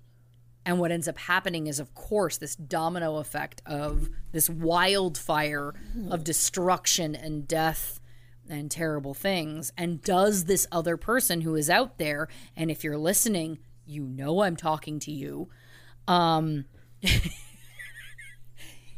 do they hold great regret? But you know what I'm saying? Listen, we're talking about in a world where any theory could ever be possible, right? Well, I'm gonna take it a step. What if it's someone who auditioned for the show and didn't get it and feels snubbed by not getting in? And I'm going to take that a step further and say, stage mom, stage dad. Oh, a stage mom? 100%. They are next level. I want to recommend not all are negative, of course, but I want to recommend a documentary right now. It's called Camp Hollywood. Okay. No, it's not called Camp Hollywood. What am I doing? I don't know, but I'm into the booze. It's called The Hollywood Complex. For anybody listening, this is a documentary I cannot recommend enough. It is a little bit older right now, but it focuses on this one kind of hotelish property. Some would say apartment complex, short-term, long-term rentals in LA. That primarily caters to families who bring their kids for pilot season. Pilot season, of course, being traditionally when you audition for TV shows. Now, again, currently 2021, things are a little bit different. It's neither here nor there. The documentary is still very compelling because you get to meet these children, meet their parents, who are the people that uprooted their lives to help their children follow these dreams. Are these children who have these dreams, or are these parents who have these dreams? Spencer and I literally watched it twice within a couple of weeks, and I had already watched it probably 4 or 5 times in my life prior to that. There are characters in it that are just delicious. I can't stress this enough. It is such a good watch. If you can find it, it's hard to find. I think it's on Apple TV. But anyway, long story short, my point being is, when you get to kind of get immersed into this world and see how, and I say this with love, how some families will sacrifice anything and everything to try and get their children ahead. And I'm speaking about this because Glee was, of course, dealing with teens when casting. And of course, we know Corey, for example, had to go to like a giant casting and stuff like that. When you're dealing with that, emotions are running high. These families in this documentary I'm referring to, they're spending tens of thousands of dollars to try and live in LA and get their kids to auditions, and the pressure is so immense. Could I see somebody turning to the dark arts, turning to a witch? I know it sounds cuckoo bananas batshit, but what I'm saying is I could. I honestly could. And do I think that then again, like I've previously stated, it could blow up in that person's face where they're like, oh my gosh, the show didn't fail, but we've had 6 deaths connected with that show and all of this other chaos, all of this drama, all of these terrible things. I'm just saying it would not shock me. First of all, as a Hufflepuff, which I don't think I've used yet. Yeah. Nothing gives me as much joy than to hear you use the term the dark arts. Thank you. That gives me life. Look, you always have a gift for think outside the box. have I seen enough Supernatural that I'm like, oh, there's a hex bag. I mean, you never know. There is something about energies, and you can feel it.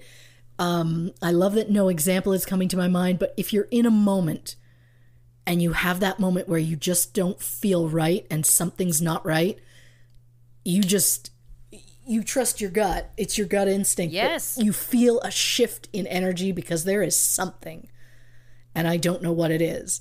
So I totally believe that there's something about energies, and who knows? I mean, I don't know. It's just, again, I'm happy to hear you say that it's weird because, yes, this is a lot of things. It's a lot of stuff to have happen to people like all in one. But now what's happened is it's given me this disgusting goal of like, well, what's another show I can find this on? Like, what's my problem? I love that.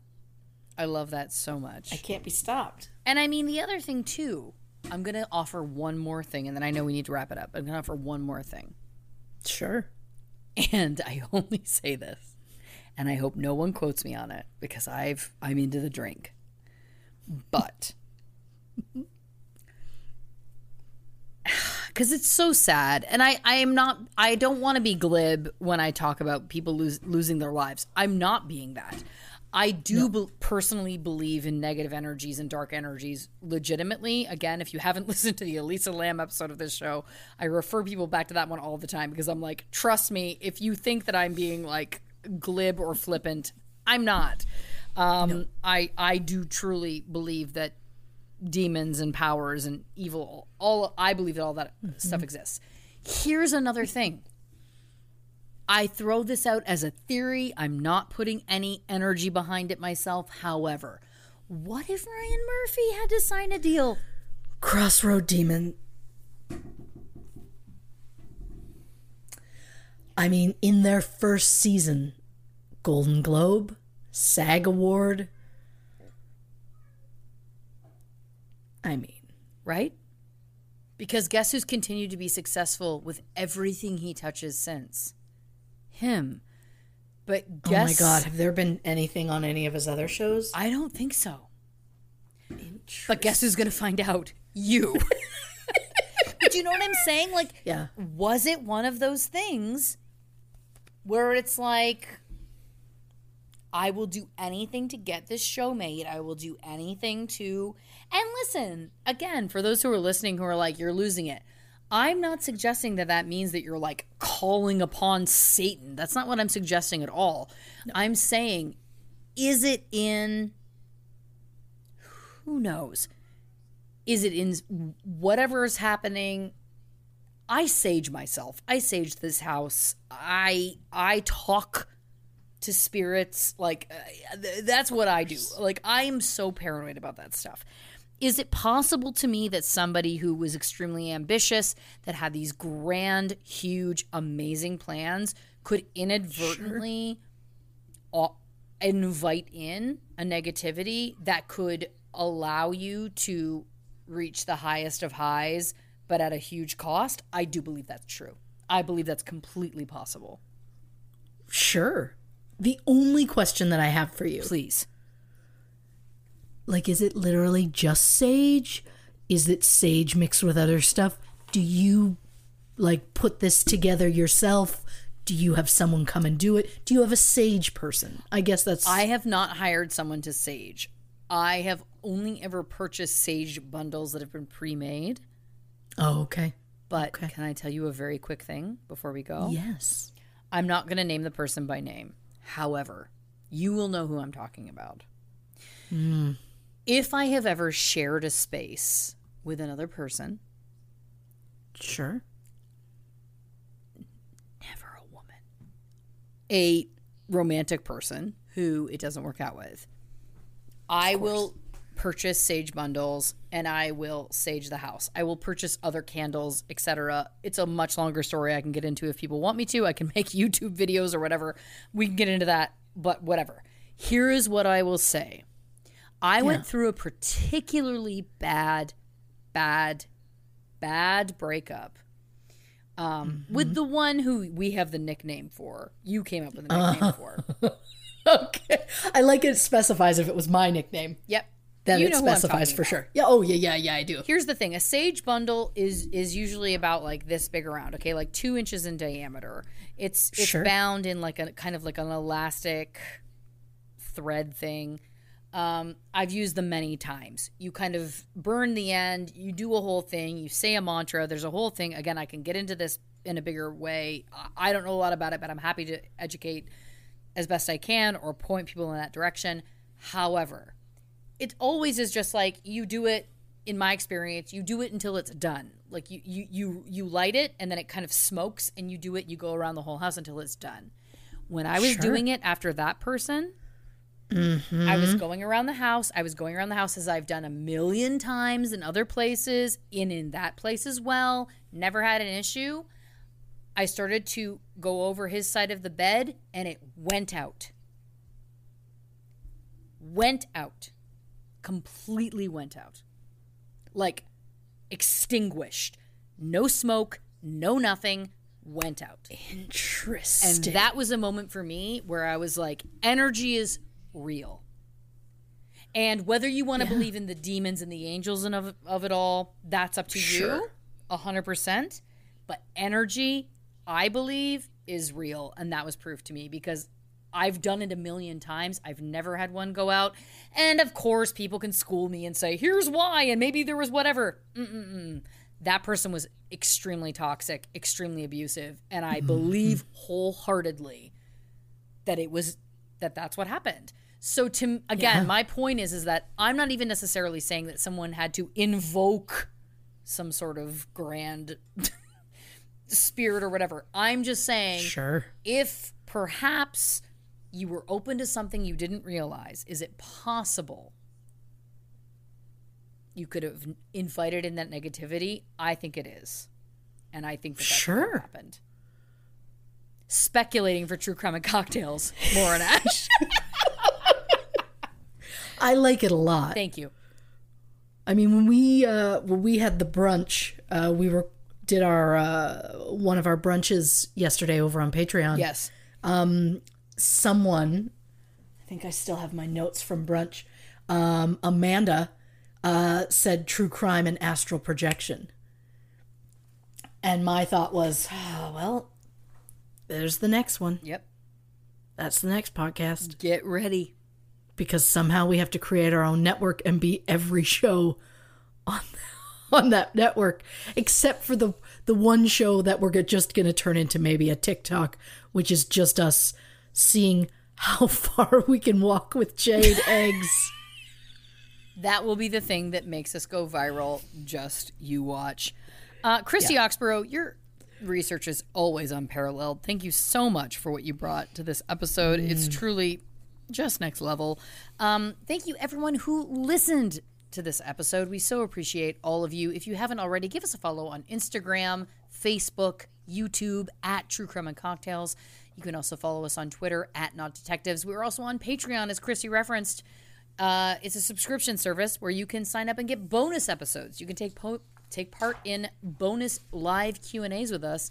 Patreon.com/True Crime and Cocktails to learn more about that. Also, our website, truecrimeandcocktails.com. Anything else you need to know about us, it's all there for your disposal. Do you want to tell them about the next episode, or do you want me to? Well, I thought you should, because it's kind of your baby. You're right. On the next True Crime and Cocktails, pro wrestler Chyna. Now I know what you're thinking. Wasn't it just an OD? Isn't that just an open and shut case? You're going to have to tune in and find out. Do you want to say goodnight to the people? Good night, people. Good night, everybody.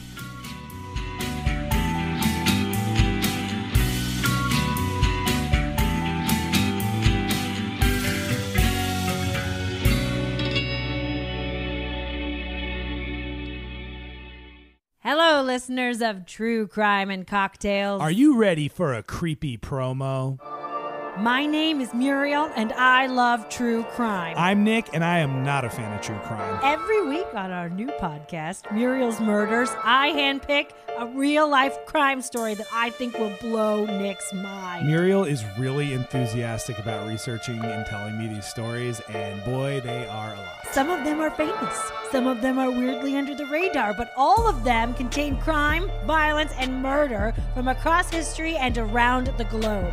How does that make you feel, Nikki? Nervous? Are you ready to hear a story? No. Too bad. Here comes Muriel's Murders. So join us every Wednesday wherever you get your podcasts, and check out the original Muriel's Murders animations on Instagram, YouTube, Twitter, and TikTok at Muriel's Murders. Campfire.